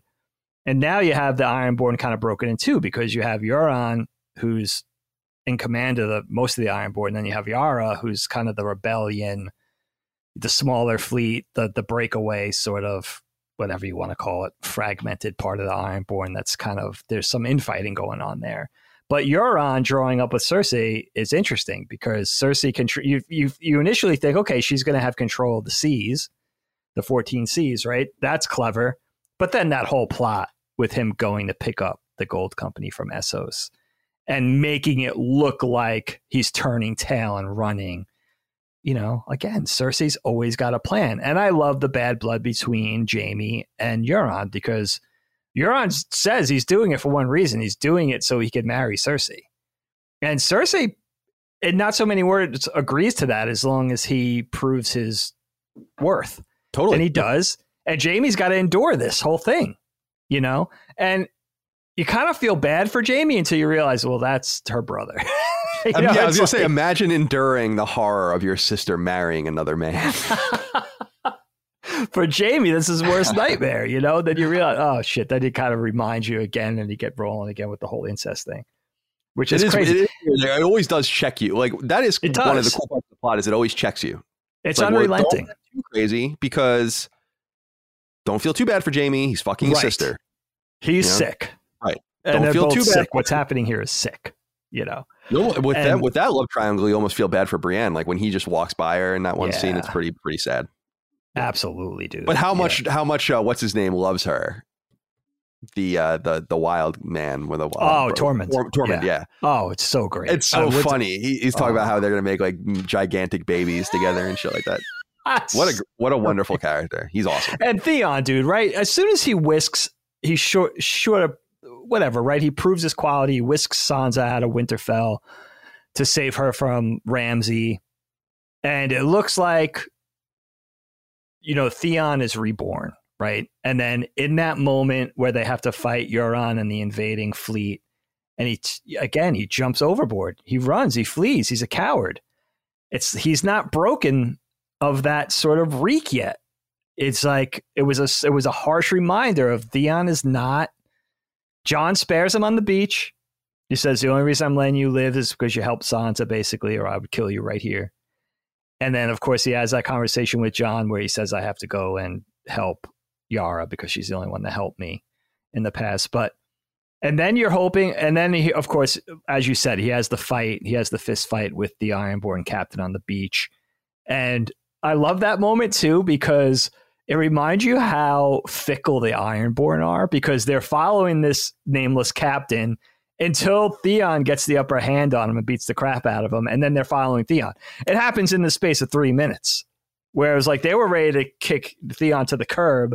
Now he's their champion again. Yeah, they had a plan. They were going to go, because they were going to go and reeve or whatever. And hide. Right. And hold right, up, exactly. Right. And from the dead. Right. The Ironborn have like a huge advantage, actually, and in this situation, which is why it's so funny that Euron still agrees to help. Like that would make sense to be like, fuck this shit, I'm out. And he really wants Cersei. But they do reiterate, or at least in that conversation with this nameless captain and Theon, they reiterate that like they're like, we're going to go and just take this island, rape the women, take the wives, kill all the men. And Theon says like, we're not doing that anymore. And so they are still, at least that sect is still committed. His sect, whatever it exists, is still committed to like normalizing themselves a little bit. Yes. Which is interesting. And so we'll see how that develops. I wanted to ask you about the Hound in this season, because I feel like last season and this season, we see a Hound, like the Hound is going through this really fascinating arc, and we don't get to taste it enough. Even when they are taking more time last season with the church and all of that, and how he's like building it, and these guys kill all his people, and it's very sad. You can tell that he's like becoming enthralled in some way with the fire religion, which is ironic. And of course, the irony is obvious because of his experience with the mountain as a kid and getting his face burned and all of that. But then he finally looks into the fire. He sees the mountain that looks like an arrowhead. It's a vision. So he's like softening. And one of the cool scenes I like, it's a brief scene, but when he meets up with Brienne, when they're walking down the road, and she like kind of forms up next to him, and they talk to each other, and they're both talking about Arya, and he asks like, how are you protecting Arya if you're here? And so he's still concerned about her in some weird way. I really enjoyed the Hound in this season. I again wish we got more of him, and it was fun to see him kind of get back together with the Brotherhood and fight alongside Jorah and Jon and all of that. So do you have any insight or anything you want to say about the Hound in this season? Yeah, because he goes from being this sort of person that everybody fears, this sort of out for revenge, cynical, sort of self-serving dude, right? To somebody who, as you said, he's softening. The Brotherhood without banners is sort of bringing him along, Thoros and Beric. And when he has that vision in the fire in that home, and he's starting to realize there is something to what Beric keeps giving him an earful of. That, along with ending up back at that hovel, that rural hovel of that man and that girl that took care of him and Arya back in the day and fed them, and then he kind of wronged them and knocked the guy out and stole his silver and everything like that. Showing remorse that they were dead and burying them in the cold winter night, going outside to bury them in the snow and everything like that. I thought that was a really interesting turn for the character. And then I love the Hound, and, you know, he has a just beef with his brother, and he's driven by this revenge, and you're kind of always pulling for him. You're happy he survived the battle with Brienne and all of that. But then when he ends up as part of the team heading out into the northern wilderness to pursue the army of the dead and to do their research and find out what's going on, when he's part of that group of 7, I was so happy. And it's so cool to see him mashed up again with Jon Snow and with Tormund and with Jorah and with Gendry. It's so fun to see these characters that you're rooting for separately come together as one team. Thoros and Beric, of course, in that group too. I love that. I just think it's so cool to see these 7 heroes come together, and I just really enjoyed the hell out of that. And I love seeing the Hound as sort of part of that, and seeing this seemingly for almost the entire ride so far, this sort of independent unit, this mercenary, this cutthroat off on his own, see him as part of a team was really satisfying, and see him as an essential part of this team was really, really cool. And, you know, even the way he argues with Tormund and the way he argues with Thoros, it's fun because you kind of see him changing and having to operate as part of a unit. It's really neat. I loved it. Yeah, it's this particular episode in this particular quest north, I think, is a fundamentally awesome idea. This notion that they're going to go and get proof, right? They're going to get a live zombie creature, undead walker, and bring it back to King's Landing to soften the current civil war between the Targaryens and the Lannisters, and maybe cool things off so they can focus on the common enemy. Of course, that's what the entire season is about, but people do have a lot of problems with how they executed it. And I wanted to acknowledge that I agree. And Andres wrote in about this and said, the season catastrophically broke my suspension of disbelief. The groundedness that the show once had is gone. In the showdown on the lake, you're telling me Gendry was able to run back to the wall, send a raven to Dragonstone across a continent, and Dany was able to then reach Jon and his party beyond the wall in time to save them. Are you kidding me? These distances that used to take days and weeks to travel in early seasons. I agree that the whole execution of this, like this trek north should have been done as soon as possible in the season and then dragged as far into the season as possible so that you got a better feeling for the scale and the scope of what they were doing, so that more time was taken and all of that. And the time they do spend on that makes the distances seem huge. So yeah, Gendry's just running like an old Roman messenger all the way back to the wall, and they do get this help. It is a little weird. They do try to indicate that a lot of time passes, right? They're getting tired on that little island during the fight. The water is freezing and reconstituting into ice again. So they do indicate that some time passes. But did you have any problem with the rapidity of that section? Because it is cool watching the fire sword come back out. I love it. All that different stuff. And we lost some people, including Thoros and others during that fight. Yeah, sure. But I enjoy it. I like the whole idea of just trying to get one of them alive and bringing them back. But do you like the way it was executed? Yeah, you're absolutely right. And Andres is right. Like this could have been dragged out for an entire season. It's worth that. These are the characters that we're waiting to come together as a team and see what they're capable of. And I love the fun of trying to capture a living white or one of the dead to kind of sell it as this is the reason why we have to come together as a unit in Westeros and fight this thing, this common enemy. I love the idea. It's super fun. It's just a really fun, entertaining idea, but it does happen really quick. And you are left with the thought when Daenerys shows up with the dragons and helps them when they're stranded on that little ice island. It's like, wow, how fast how fast can a dragon fly? This is insanity. And I think as far as time passing goes, Kyle, they definitely indicate that it was overnight, but I thought that was it. I thought they just, maybe one night passed because they fall asleep on that little archipelago, and then they're concerned that the ice is going to harden so that the dead could sort of get closer, and of course it does freeze over, and we find out when the Hound throws that rock and the ice doesn't break. It's good stuff, but again, yeah, very rushed. It happens very quickly. By the time they let Thoros and Beric and the Hound out of that cell and head out, they find that little raiding party of the dead, right? They kind of assassinate them, capture the one zombie. Gendry gets back to the wall and they're kind of marooned on that little island. I think that might all be one episode. Yeah, I think it is. Maybe two tops. Maybe it takes the better part, the better meat of 2 episodes. But that, and all the way through the rescue, the Daenerys rescue and Viserion dying. There's one dragon dying. Mm-hmm. So, yeah, very, very quick. I mean, it doesn't make it less entertaining. I think it's a lot of fun.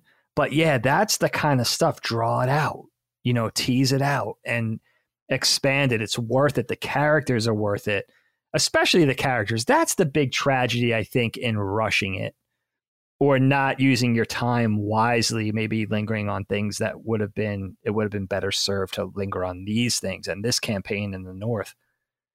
More so is that's the big tragedy left in the wake, I think, is the characters. The characters are worth more than that. These are wonderful characters that we've grown to love and root for over the course of the better part of 7 seasons. So I think that's the biggest mistake, I think, in the whole thing, is just not respecting the characters. They're worth more than that. These are these are some of the best characters on television, Yeah, so, I agree.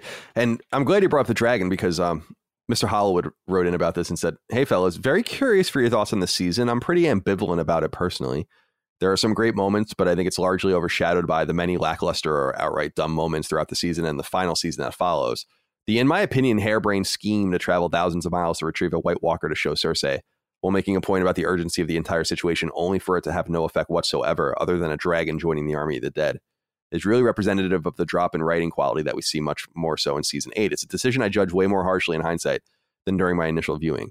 What did you think about the dragon joining the undead army? I love this idea. I think this is a fucking rock solid idea. Again, not executed very well, but I love how, even though I think and I've said it from the very beginning, I think the designs of the White Walkers, or specifically like the White Walker generals, are kind of lame. But watching them like just silently hand one to another, like one of these spears, and then they just walk and it makes this weird, almost TIE fighter like noise when it flies through the air and it takes the dragon out and he just falls through the ice. And originally you're just like, holy shit, they just took out, it's like taking out an aircraft carrier in World War II or something. It's like you just did massive damage to your enemy. But I remember at the time being like, oh shit, I never thought twice about it. It's like, oh, the dragon's dead. But then they somehow hooked chains onto it underwater. I have no idea how they did that, considering the water I thought was deadly for the zombies. So it doesn't make a whole lot of sense, but they get it out. And I love how it turns into an undead dragon. I think that's super neat and surprising. I think it raises a major plot hole, and I will talk about that later. But what do you think about the idea of this? Not only losing one of the dragons and what that means to them, but also the undead dragon kind of coming and bolstering their enemies. The Night King is fucking terrifying. I don't know how I feel about the Army of the Dead as a whole. I think the undead horses are particularly creepy for some reason. I think just the image of their hollow faces and all of that kind of stuff. Yeah, there's something about, and they do a good job, I think, of making the army look creepy. You have the undead giants, the glowing blue eyes. You saw their fight with the undead polar bear earlier in the thing, or whatever kind of terrifying D&D bear that was earlier in the season. But the Night King is terrifying because he has this very staid Michael Myers cadence to all in a day's work attitude. And P.S. he gets very close to killing a second dragon. I mean, right. He just fucking misses it.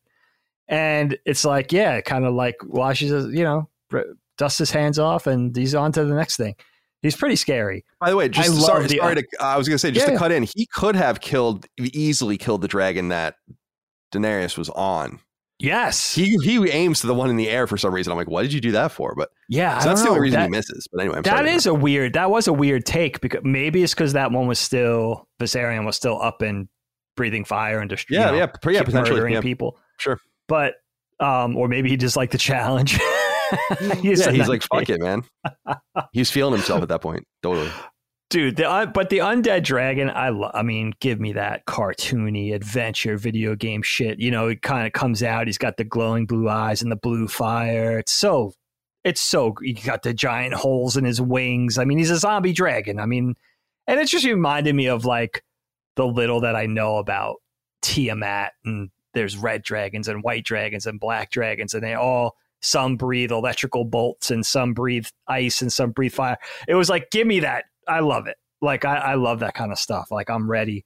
And not only that, but I thought that a lot of the CG animation, particularly of the dragons, particularly with that battle and at the end where the undead Viserion is breaking down Eastwatch and destroying the wall, that section of the wall, I thought it was really well done. You know, the effects of the fire, the way the fire is kind of playing off of the ice, and the follow through with the tail and the wings. Like, I thought it was really well done. I know some of the stuff is 5, 6, 7 years old now. So I thought it holds up pretty well. I think it was some of the compositing is bad. Yeah, the compositing is bad, and that's why I think things that are purely CG like that scene that looks great. First of all, it's cool as hell to see Eastwatch. I don't think we ever see it, and we know that the wall goes into the ocean or the water, but we don't know exactly how it looks and how it works, and it's cool to see it. Yes. But I guess this brings up a plot hole, though, I think, and Trevor wrote in about the wall, though. He says, "Hello, Super Moriarty Bros. I'm so glad they never made a season 8." Because the final scene of this season was something special. You knew the Night King would get to the south eventually, but how he did it was impressive. Watching his army tear apart that unbreakable wall and just walk through the rubble with that ominous musical score playing in the background was a truly chilling final image. How will our heroes survive this impending doom? Only your imagination can figure that out. Anyway, how do you two feel about this closing scene for season 1? So it is cool. It's a cool visual. It just introduces a massive plot hole for me. The army has been hobbling forward through the far north reaches towards the wall slowly, right? And they have this single-minded goal to get to the wall and cross it. What were they going to do before they got the dragon? I don't understand. Like, it seems like so obvious now that it's like, yeah, we're going to fucking obliterate the wall with this dragon, and we're going to punch a hole through. But what were they going to do before 2 days ago? That's my one major thing. It's cool that was the solution, but I would have loved to have known what the intent was. Yeah. Because were they going to scale the wall and try to climb it and attack the castle there and all that? I'm just, so I don't know if it's a plot hole so much as it's just, I'm curious what their intent was before they happened upon a dragon. It's true, because they were still coming. Right. They were just hobbling slowly at, like you said, Michael Myers speed towards the wall. They were doing it before the dragon. That to me, I was a little hung up on, where I just wanted to know, because I do love the visual, like where they just make mincemeat of the wall. It's really in seconds. Yeah, it's interesting. But did that bother? I guess that didn't bother you. No, you know what though? It would have been kind of cool to see that battle take place if they didn't have that super weapon, right? If they didn't have that dragon, but they have the sheer numbers, they have the giants. They have some giants. So, and they obviously have other things, God knows what they have. We saw the bear earlier again. So it would have been kind of a repeat moment of the Mance Rayder battle on the wall, where you would see that 100,000, 200,000, 300,000 troops scaling the wall, the crows using their weapons to protect the wall. Would have been a protracted battle rather than just a slaughter with the undead dragon just eviscerating the wall. So that would have been another interesting thing, God forbid though. I mean, we didn't even have time. We barely had time for this. So that could have been, we probably would have got to look at what would have happened if Mance Rayder really got to have his second night attacking the wall. And even more so because what are they, you're dealing with hundreds of thousands of troops in the undead army. So that would have been, they could have just piled on top of each other like building blocks and got over there eventually. There's so many of them, they're expendable. Yeah, it would have been almost cooler for them not to have had the dragon, just to see. Yeah. Agreed. Yeah. But I agree with you. I love the different dragons with the different fires and bolts and all of that. And so to see that, cool. And I thought when the dragon got revived, because I knew that was going to happen, I was like, does it blow blue fire? I think it does. And yeah, it did, which is neat. Yeah, cool visual. So fun. I want to talk to you about Bran next. Josh Lyon wrote into us and said, by far for me, the most disappointing aspect of season 7 was how it didn't continue to build upon the idea that Bran could basically time travel and possibly even affect the past. Season 6's Hold the Door episode proved that at the very least, the Nabokov self-consistency principle logic applies to the universe of Game of Thrones. I was greatly looking forward in season 7 to seeing if any of Bran's original personality was still in there and trying to break free and exert agency over his body again, provide more intrigue and insight into the the Three-Eyed Raven's origins and true purpose in the grand scheme of things. Instead, the character was essentially got downgraded to a blank-faced, passionless Basil Exposition, whose sole role was revealing Wikipedia facts about Jon Snow's parentage, which ultimately went nowhere, and occasionally warging into crows to check up on the Night King's progress. How cool would it have been to see if Bran's curiosity kept pushing deeper and deeper into the past? How cool would it have been to realize that multiple critical historical moments in the Game of Thrones lore, recent and ancient, could have been caused by Bran's unsuccessful attempts to change the past? Even if he failed or hit hard limits that would explain why the past can't be changed, it would have been nice for him to have at least tried, and it feels like a huge waste of potential for storytelling that the writers ignored. What say you?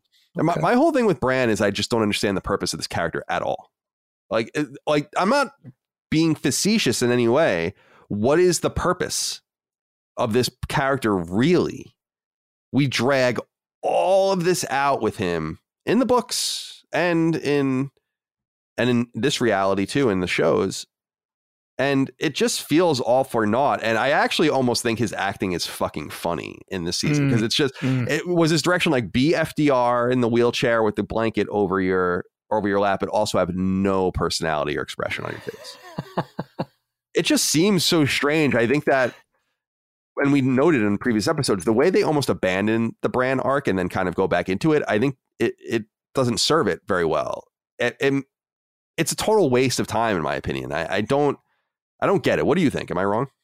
No, I think you're right. I mean, I think that's how it smacks. And I think a lot of it probably is the acting style. At the outset, I like the idea of this and the tragedy behind this young boy sort of trading his persona and his personality and his humanity for this ability, right? Like he becomes a shell of himself so that, and in return, he could see the future and he could see the past, and he has these visions and these abilities, and he could warg in and out of people and crows and all of these kind of things. And as a return for this gift, he kind of sacrifices who he is and the inherent tragedy in that, and also something that could be helpful as an ally of the living, right? But yeah, there's something about maybe the writing crossed with the acting style of this particular player that it just doesn't work. And it's not fun to watch. And it's just kind of blah and unpleasant. And every time you're on Bran, just like, all right, can we just get to the next plot point or the next set of characters or whatever? It's just not entertaining the way they pull it off. You have to feel like it's a trade-off as a viewer, right? You have to feel like, okay, we lost this young kid, this young boy. He's not who he was. His humanity has been sacrificed for this gift, but what he's doing is necessary, as taking over as the Three-Eyed Raven and being brought along by the children of the forest and all this kind of stuff. But as Meera says in this season, like he died in that cave. So you have to feel like there's something that we're being given or that he's being given in return, but it just feels dour. It just feels like, and it's not fun. And, it's entertaining to watch Sam use his gifts to save Jorah of the Grayscale. Sam's not out there waving a sword around. But it's kind of fun to watch his escapades and watch him sort of going above the heads of the other Meisters and all that kind of stuff. But it's not fun to watch Bran do what he does. You know what I mean? Even though he's not a big action hero type, but it's, they got to make it more like watching Samwell, where it's like, all right, you got to be rooting for him. You got to be pulling for him like you are with Sam. And you're just not. No. And everybody feels the same. So what is it? What component in that equation is missing? I'm not sure. You almost can't abandon it. It's like, well, you're committed to this idea. And I know it's like the supernaturalism, and he's kind of the insight into the past, into the reality of Jon's actual identity and all the rest. Actually, we'll just bring this up now. Mac Daddy YX, or I'm sorry, it's Mac Daddy X4. I'm sorry.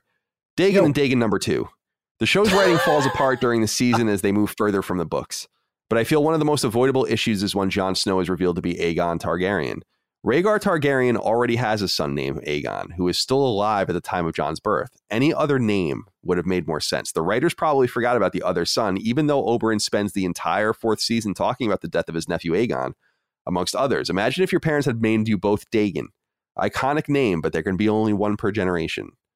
Thank you for writing in. So yeah, I have to, you need to explain this to me, or I don't know if you understand. I don't really get this, like what's going on with Jon Snow.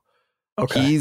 It's funny because Mac Daddy brings up using the same name. There is a thing in the first book that is different than the show, in that Robin is named Robert in the book.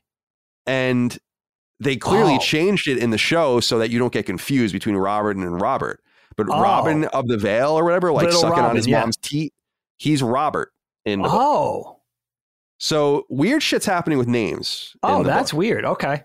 But I'm confused by this. I don't understand this at all. So can you explain it to me? So it turns out that, to my understanding, that Jon Snow is actually not a bastard because he was born of Lyanna Stark and Rhaegar Targaryen, who secretly married. I think the common understanding was that Rhaegar Targaryen raped or captured Lyanna Stark at some point, and Jon Snow was born out of that. But they had an actual love affair that they were keeping hidden, that they were actually had a proper marriage, and Jon Snow was born out of that. Now, I don't know about the other surviving son at that time being known as Rhaegar. I thought... No, Aegon. The other son is he says the other son is Aegon. There's two Aegons. Right. Because Daenerys, this is weird, but try to follow me. Daenerys says earlier that the two, not Drogon, but the other two dragons were named for her brother, Viserion for Viserys, who we know early in the show. And the other brother that I guess we don't see or that already perished was Rhaegar, who Rhaegal was named for. So I don't know about any other kind of brother, but that's the story with Jon. So Jon is actually he's not a bastard at all. In fact, he's a Targaryen. And that also might speak to why he's able to kind of interact physically and emotionally, I guess, with the dragon. Yeah, this is... I don't know. Which we'll see more in season 8. I imagine if and when the books are finished that this will be much more concise. I'm not the sharpest tool in the shed for sure with plot stuff. I miss things all the time that I'm supposed to. I don't clue into things very well. But I do feel like this was pretty obtuse. No, this season is very obtuse. I really don't get it. Like, this season is obtuse. It goes so fast that plot points like this are really... they're glossed over very quickly. Like if you kind of divert your attention from watching for 2 minutes, you could miss something major like this, which is a major thing. I mean, Jon Snow is he's the main character in the story. I mean, if there is one, right? I mean, him and Dany.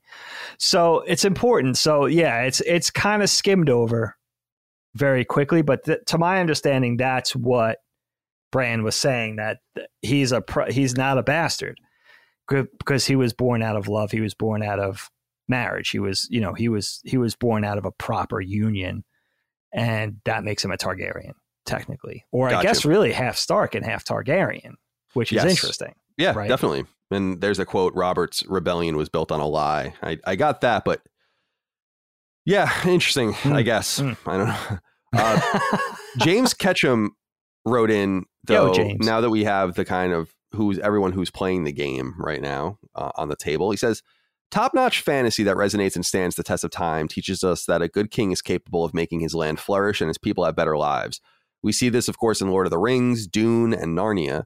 The health of the land is tied to the health of the king. At this point in Game of Thrones, we have received the lesson loud and clear that no one deserves to rule, as every single individual who takes the throne or pulls the strings behind the throne causes wreckage.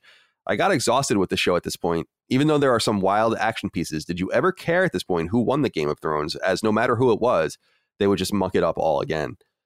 It's interesting because the only obvious answer to me is Jon at this point in the show, that you would want him to take control, but he doesn't want it.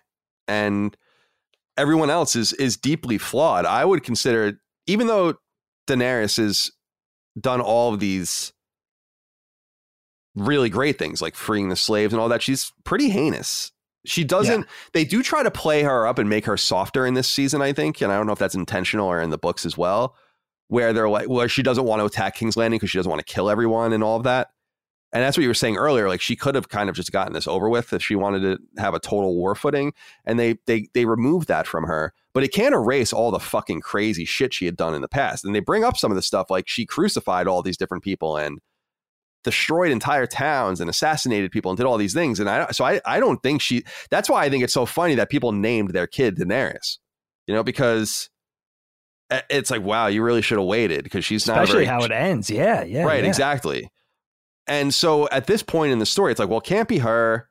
Stannis probably would have been the best person because he has some sort of birthright to it. And he seemed like the most kingly and brave, but he was just on a quest for power. Robert obviously was a drunk and an idiot. Ned Stark would have been too honest probably for the throne if he had gotten it. And that's why I'm confused about how Cersei even took power and how this is being allowed.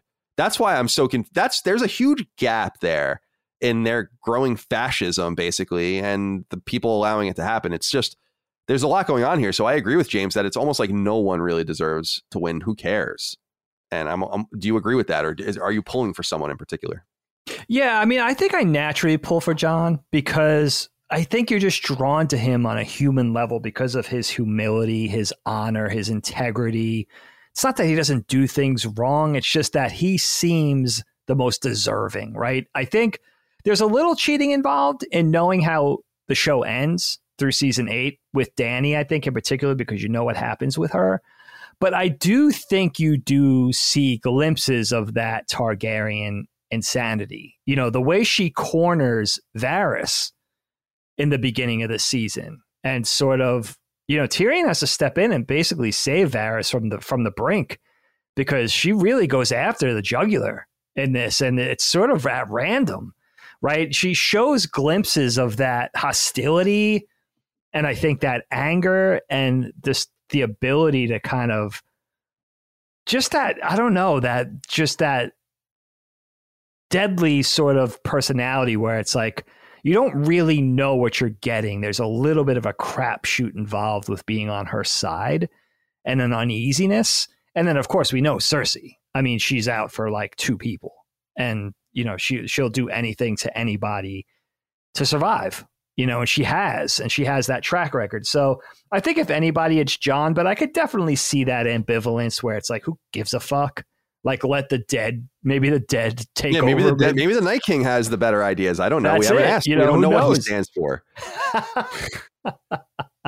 It is interesting though to think that's why zombies in quotes are just so lame. I just think it's so lame generally because it's like, well, what is the goal other than just destruction? Right. It's cool if that's an idea, but how many of those stories are we going to have? It's much more scary to deal with a group that wants to destroy you and has some sort of goal, some sort of sentience to it, where that's why I loved that show Colony. It got canceled, but about the alien invasion of Earth, where it's like you're dealing with pretty serious people here, Right. It's not just that they want to kill you. It's that they have a plan and they're here for a reason and all that. So maybe the Night King is an egalitarian, passive constitutional ruler. We don't really know. Maybe that's an option. And with Jon, like with Jon too, much like his dad, Ned, like you could see him being a just king, but can you really see that personality working in such a cutthroat, vile world? Much like if Ned survived. And the legacy of Ned Stark lives on in this show. That's something that they do in this show. You have a character that dies in the first season, spoilers, but they keep his legacy and talk of that character and who he was and his effect on the surviving players really haunts the show. 7 seasons later, you never see that. You never see a character that we lost 6 seasons ago have such a legacy effect on the show, which is really interesting. And I think Jon is a lot like Eddard Stark. I think that had he been the one to rule this world, I don't think Jon's philosophy and his code and that sort of integrity and that unapologetic goodness, I just don't think it's long for this world, And again, if you think about the dead and the Night King and what's their goal, it's like, yeah, but that's almost scarier, right? Because it's like, what's bacteria's goal? Like bacteria wants to survive, right? Like bacteria would rule the world if it could, right? But not knowing that And that being sort of an alien thing to us makes it even more frightening in a way, right? Interesting. So, yeah, good point. All right, let's touch on a few other things before we wrap it up. One thing we have to touch on is the kind of out of thin air, in my estimation, revelation that Littlefinger is kind of the mastermind behind the death of Jon Arryn. Now, here's an interesting piece of information I think that I've only garnered from the book that I don't think you would necessarily know. And I think I might have mentioned it when I mentioned I was reading the book the first time, is that the book is really, really, the first one, really about the death of Jon Arryn, like completely. And the investigation about who killed him and why. And we don't really get that in the show too much after the first season. That's kind of why, you know, Ned's going to King's Landing and all of that. But the book itself is really focused on this detective tale in a lot of ways about like who the fuck did, about who did this. And I like that. And, you know, there's all this framing and so Tyrion is ultimately framed, but we find out that Littlefinger is kind of the mastermind of the whole thing, and that he kind of engineered this entire blood feud between the Lannisters and the Starks that didn't exist. So what do you make of that revelation? It almost seems like you almost forget why he's even around at this point. But in the books, I suspect that the intention is going to be much more significant because the first book focuses so much on Eddard Stark's investigation into Jon Arryn's death. You know, and you could feel in the show, even though they don't linger on this, you could feel something in the show that happening, that man's death that we never get to know, that we never get to see really in life, is really the catalyst for everything. And you kind of know, if you're really paying close attention and you're a super fan like I've become, like you're really paying attention to that plot point. And even though it seems of less importance, you know, it's kind of like the foundation that everything's built on, at least early on. All I know in the show is that we find out eventually, I don't even remember what season, that Lysa is the one, his wife was the one that poisoned him. And now we know that Littlefinger was behind the whole plot. What I was left thinking of, which I should have kind of been mindful of a lot earlier in the show, was who's manning the brothels in King's Landing. I thought that was his whole operation. Yeah, I don't know. Like he's a businessman, I guess. Protege. I don't know what's going on over there. In the words of Donald Trump, he's a businessman doing business. So But, you know, it was kind of interesting to see the tendrils and Littlefinger still working on his plots and sort of trying to pit Sansa and Arya, against each other. That was his latest scheme. And it was interesting to see the character come to an end because, you know, he had such a big effect on the show. And I think that sneakiness and his dubiousness and all that kind of stuff was a big part, played a big part in us wondering which way things were going to turn. I mean, this character played a big part he's the whole reason why Jon Snow is the king in the North, because he had control of the Vale, and the army of the Vale is really who saved the army of the North in the Battle of the Bastards, the Starks in the Battle of the Bastards. So it's interesting to see the character come to an end.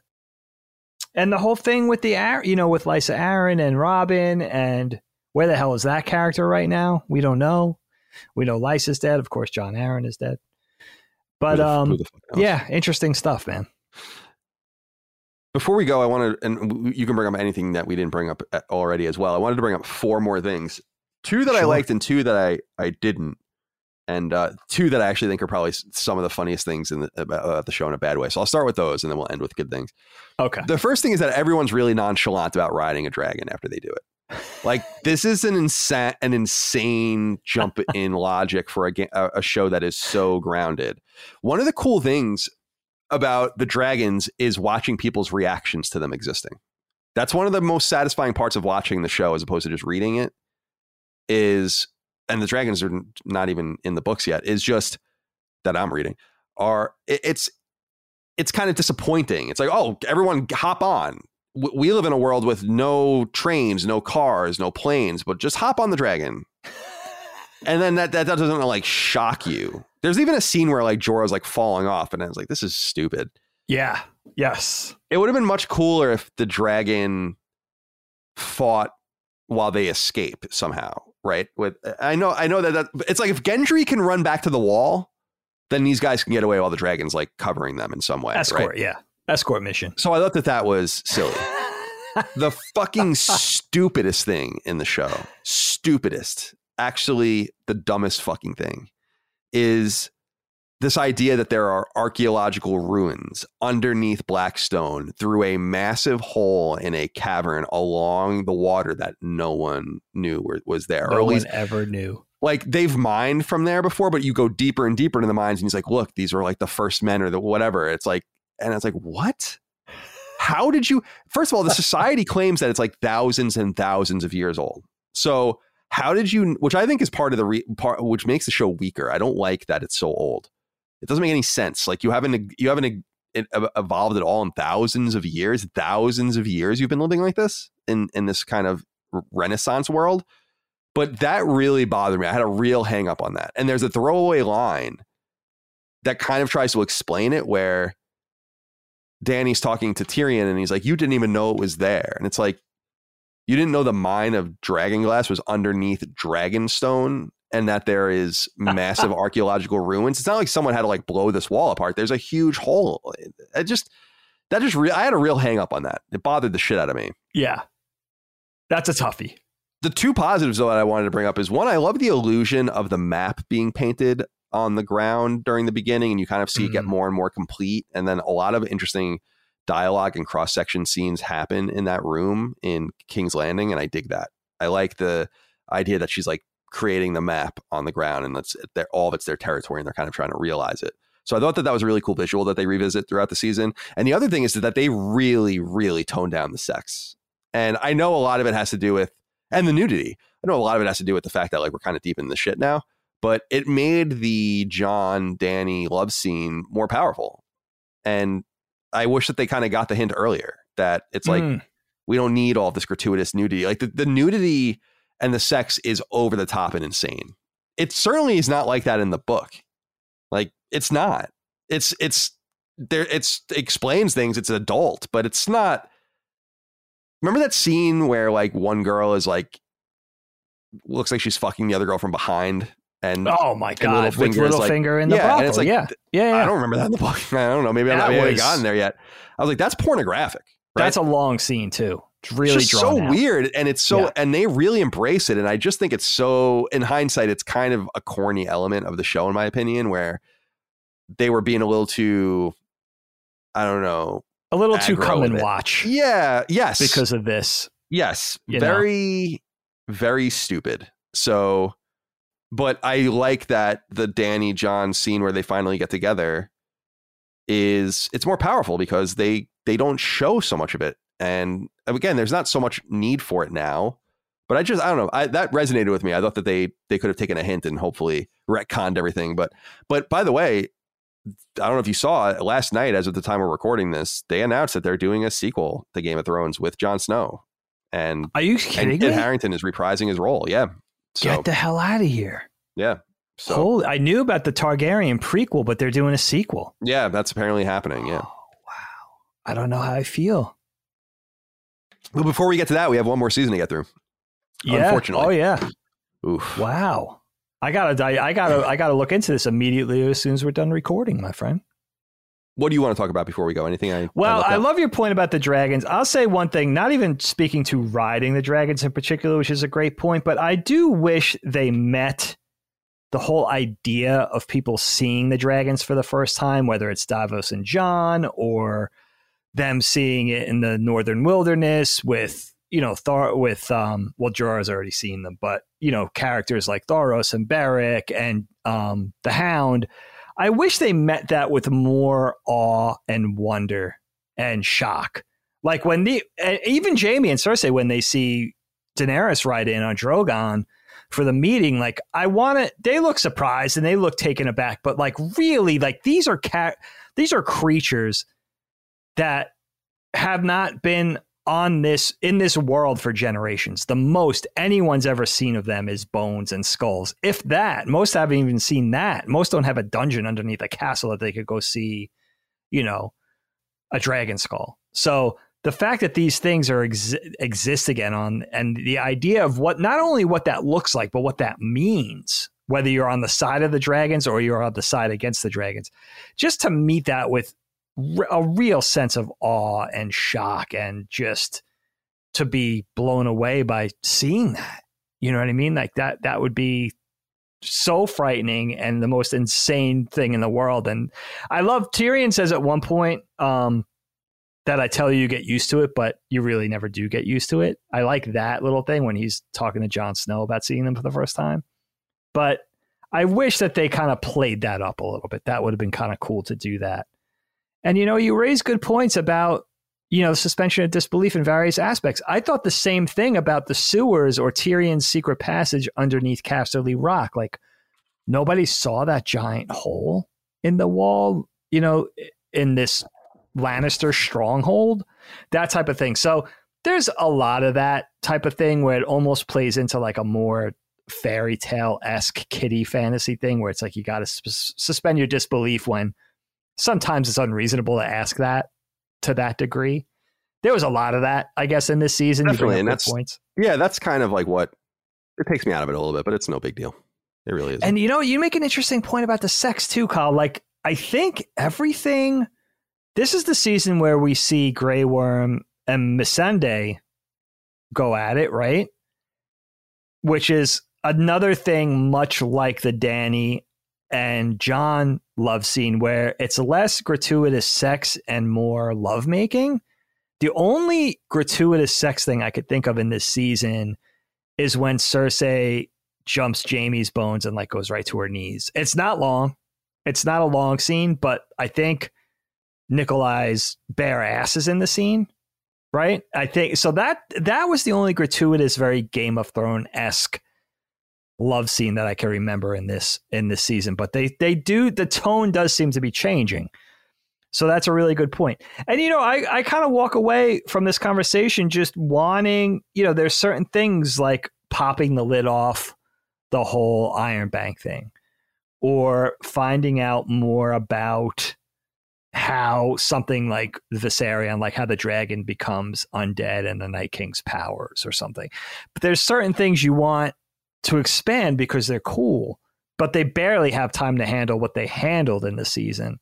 So it's really not even realistic to ask for more. But all in all, I think it's a good season. Now, we know where everything's tragically going to land in season 8, and we'll get there soon. Indeed. But yeah, all in all, I kind of walked away from it very satisfied. I was also kind of fortunate in this case because I was able to watch it all the way through twice. And I think I even started a third time. So I was really able to digest, think things through, stuff like that. But yeah, all in all, I think if it just stayed even keel or maybe even dropped, maybe even went up an echelon to like season 6 quality for season 8, that would have been kind of cool. But it's funny to be ending season 7 because I think there's still hope.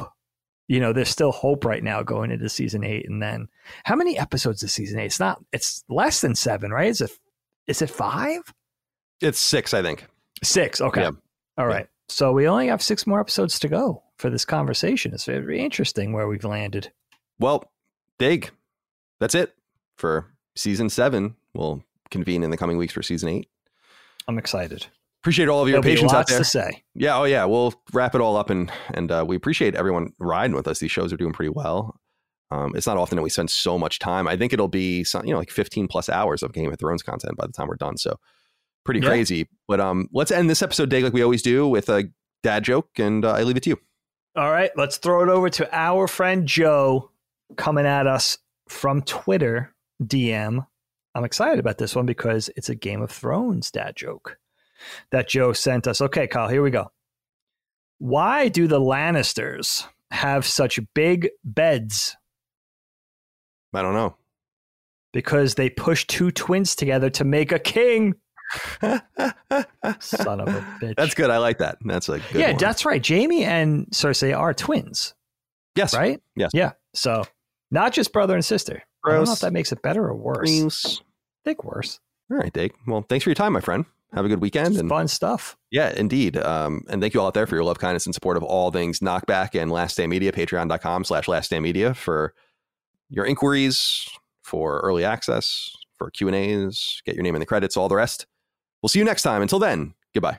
Knockback, a retro and nostalgia podcast, is a product and trademark of Last Stand Media and Collins Last Stand LLC, and is recorded from Central Virginia and the Philadelphia suburbs, USA. The show was conceived by and is produced by me, Colin Moriarty. My co-host is Dagan Moriarty. Knockback's executive producer is Dustin Furman, and the show is edited by associate producer Ben Smith. All of Last Stand's theme music is by Ramon Narvaez. As you know, all of Last Stand Media's shows, including Knockback, are fan-funded on Patreon at patreon.com/laststandmedia. The following names are at the producer support level or higher on Patreon, and we're grateful for your kindness and generosity. Casual Misfits Gaming, Stephen Nieder, Ross Marenka, Miguel A. Brewer, Morgan Ashley, Azan, Michael Vecchio, Jerome Ferreira, SL the FMA, Daniel Diamore, Brad Cooley, Jeremy Key, Patrick Leslie, Malachi Wall, Dave Cowell, Donald John Vader, Stephen Innerfield, Lord Starscream, Jacob Donovan, Eduardo Perez, Salty Trees, My Name is Mayo, Logan Byford, GJ, Eddie Medina, Jason Arzon, Christopher Knox, Zeno Adam, Grayson Maxwell, Cody Woodall, Nuclear Prostate, Sorta Serious Gaming, Colin Farley, Mark Arnold, Zia Parix, Henry Groth, Relentless Rex, Tristan Palacios, Drew Mullen, Graham Plays, Christian R, Jad Rita, Benjamin Mumma, Patrick Skipper, Brian Hernandez Espinoza, Chris Kelly, Remington Wilson, Dustin Graff, Peyton Stone, Jalapeno, Josh Hallen Rui, Michael Buffle, Dan Root, Asak Parides, Talisman, Christopher Morgan, Randall Halsey, Robbie Nauman, William Holbert, Josh Godfrey, Kalike Souza, Vornak, Betty Ann Moriarty, Daniel Johnson, H-Tron, JT, Antonio C, Jay Getter, Assassinated Devil, Bjorn Campbell, Andrew Morgan, Jeff Mercado, Gregory Slavinsky, Jordan Gale of Fortuna, John Zeal, Boots, Tyler Brown, Megadet, Poot, Gavin Newland, Alex LaPierre, Saul Balcazar, Brian White, Raul Melendez, Eric Harden, Alex Bolton, Matt Flowers, Kinnums, Joseph Baker, Bustard, Rodney Coleman, Cruxes, Chris Moore, Caswell, Antti Kinnunen, Chris, Dave Alvarez, Will Hernandez, Chris Galvin, Justin Gonzalez, Mason Cadillac, Ollie Fritz, Zach Allum, Kyle Hagel, Colin Love, Daryl E. Naiman, Ryan R. Kittredge, Toby Ryland, Michael S., David Bostic, Stewie 108, Patrick Montgomery, Simon Dunbar, DB Cooper, Fat Houdini, Richter 86, Ian Bravo, Barrett Boswell, Christopher DeVio, Chris Morton, Johnny Waffles, Roto 24, Jonathan Coates, Sean Mason, Josh Gravelick, Jordan Town, Brian Chan, Organic Produce, Carlos Algarit, Dominic, Mike Menzel, Richard Hebert III, Miranda Grubba, Josh Yeager, Martin Beck, Gavin, Joey Andrzejczyk, Nathan R., Joe McPartland, Gary Cavallo, Christopher Moore, Jacob Bell, Dennis Uzel, Lou and Ray Loper, Jonathan Cortez, Dylan Burns, John Schultz, David Chestnut, Tom Quinn, Anton K., Alan Tremblay, Tyler Bello, Ryan T. Mandel, Tony Zuniga, Sean Battershall, Robbie Hensley, Alex Cabrera, Lennon Brixey, Hugo's Desk, Peter Reynolds, Anthony Vasquez, Adam Kinniston, The Rose Experience, and Grizzled Veterans Media, Tyler Goodwin, William O'Carroll, Jorge Powell, Max Cannon, Phil Crone, Throw 7, Adam Nix, Josh McKinney, Michael Gates, Alex Gates, Ryan Robertson, Sean Chandler, Lockmore, Gio Corsi, Joey Gondoliger, Gerald Pennington, Justin Payne, Justin Wagaman, David Iacolucci, Paul Joyce, Chad Lewis, Enrique Perez, Joshua Smallwood, Spencer Brand,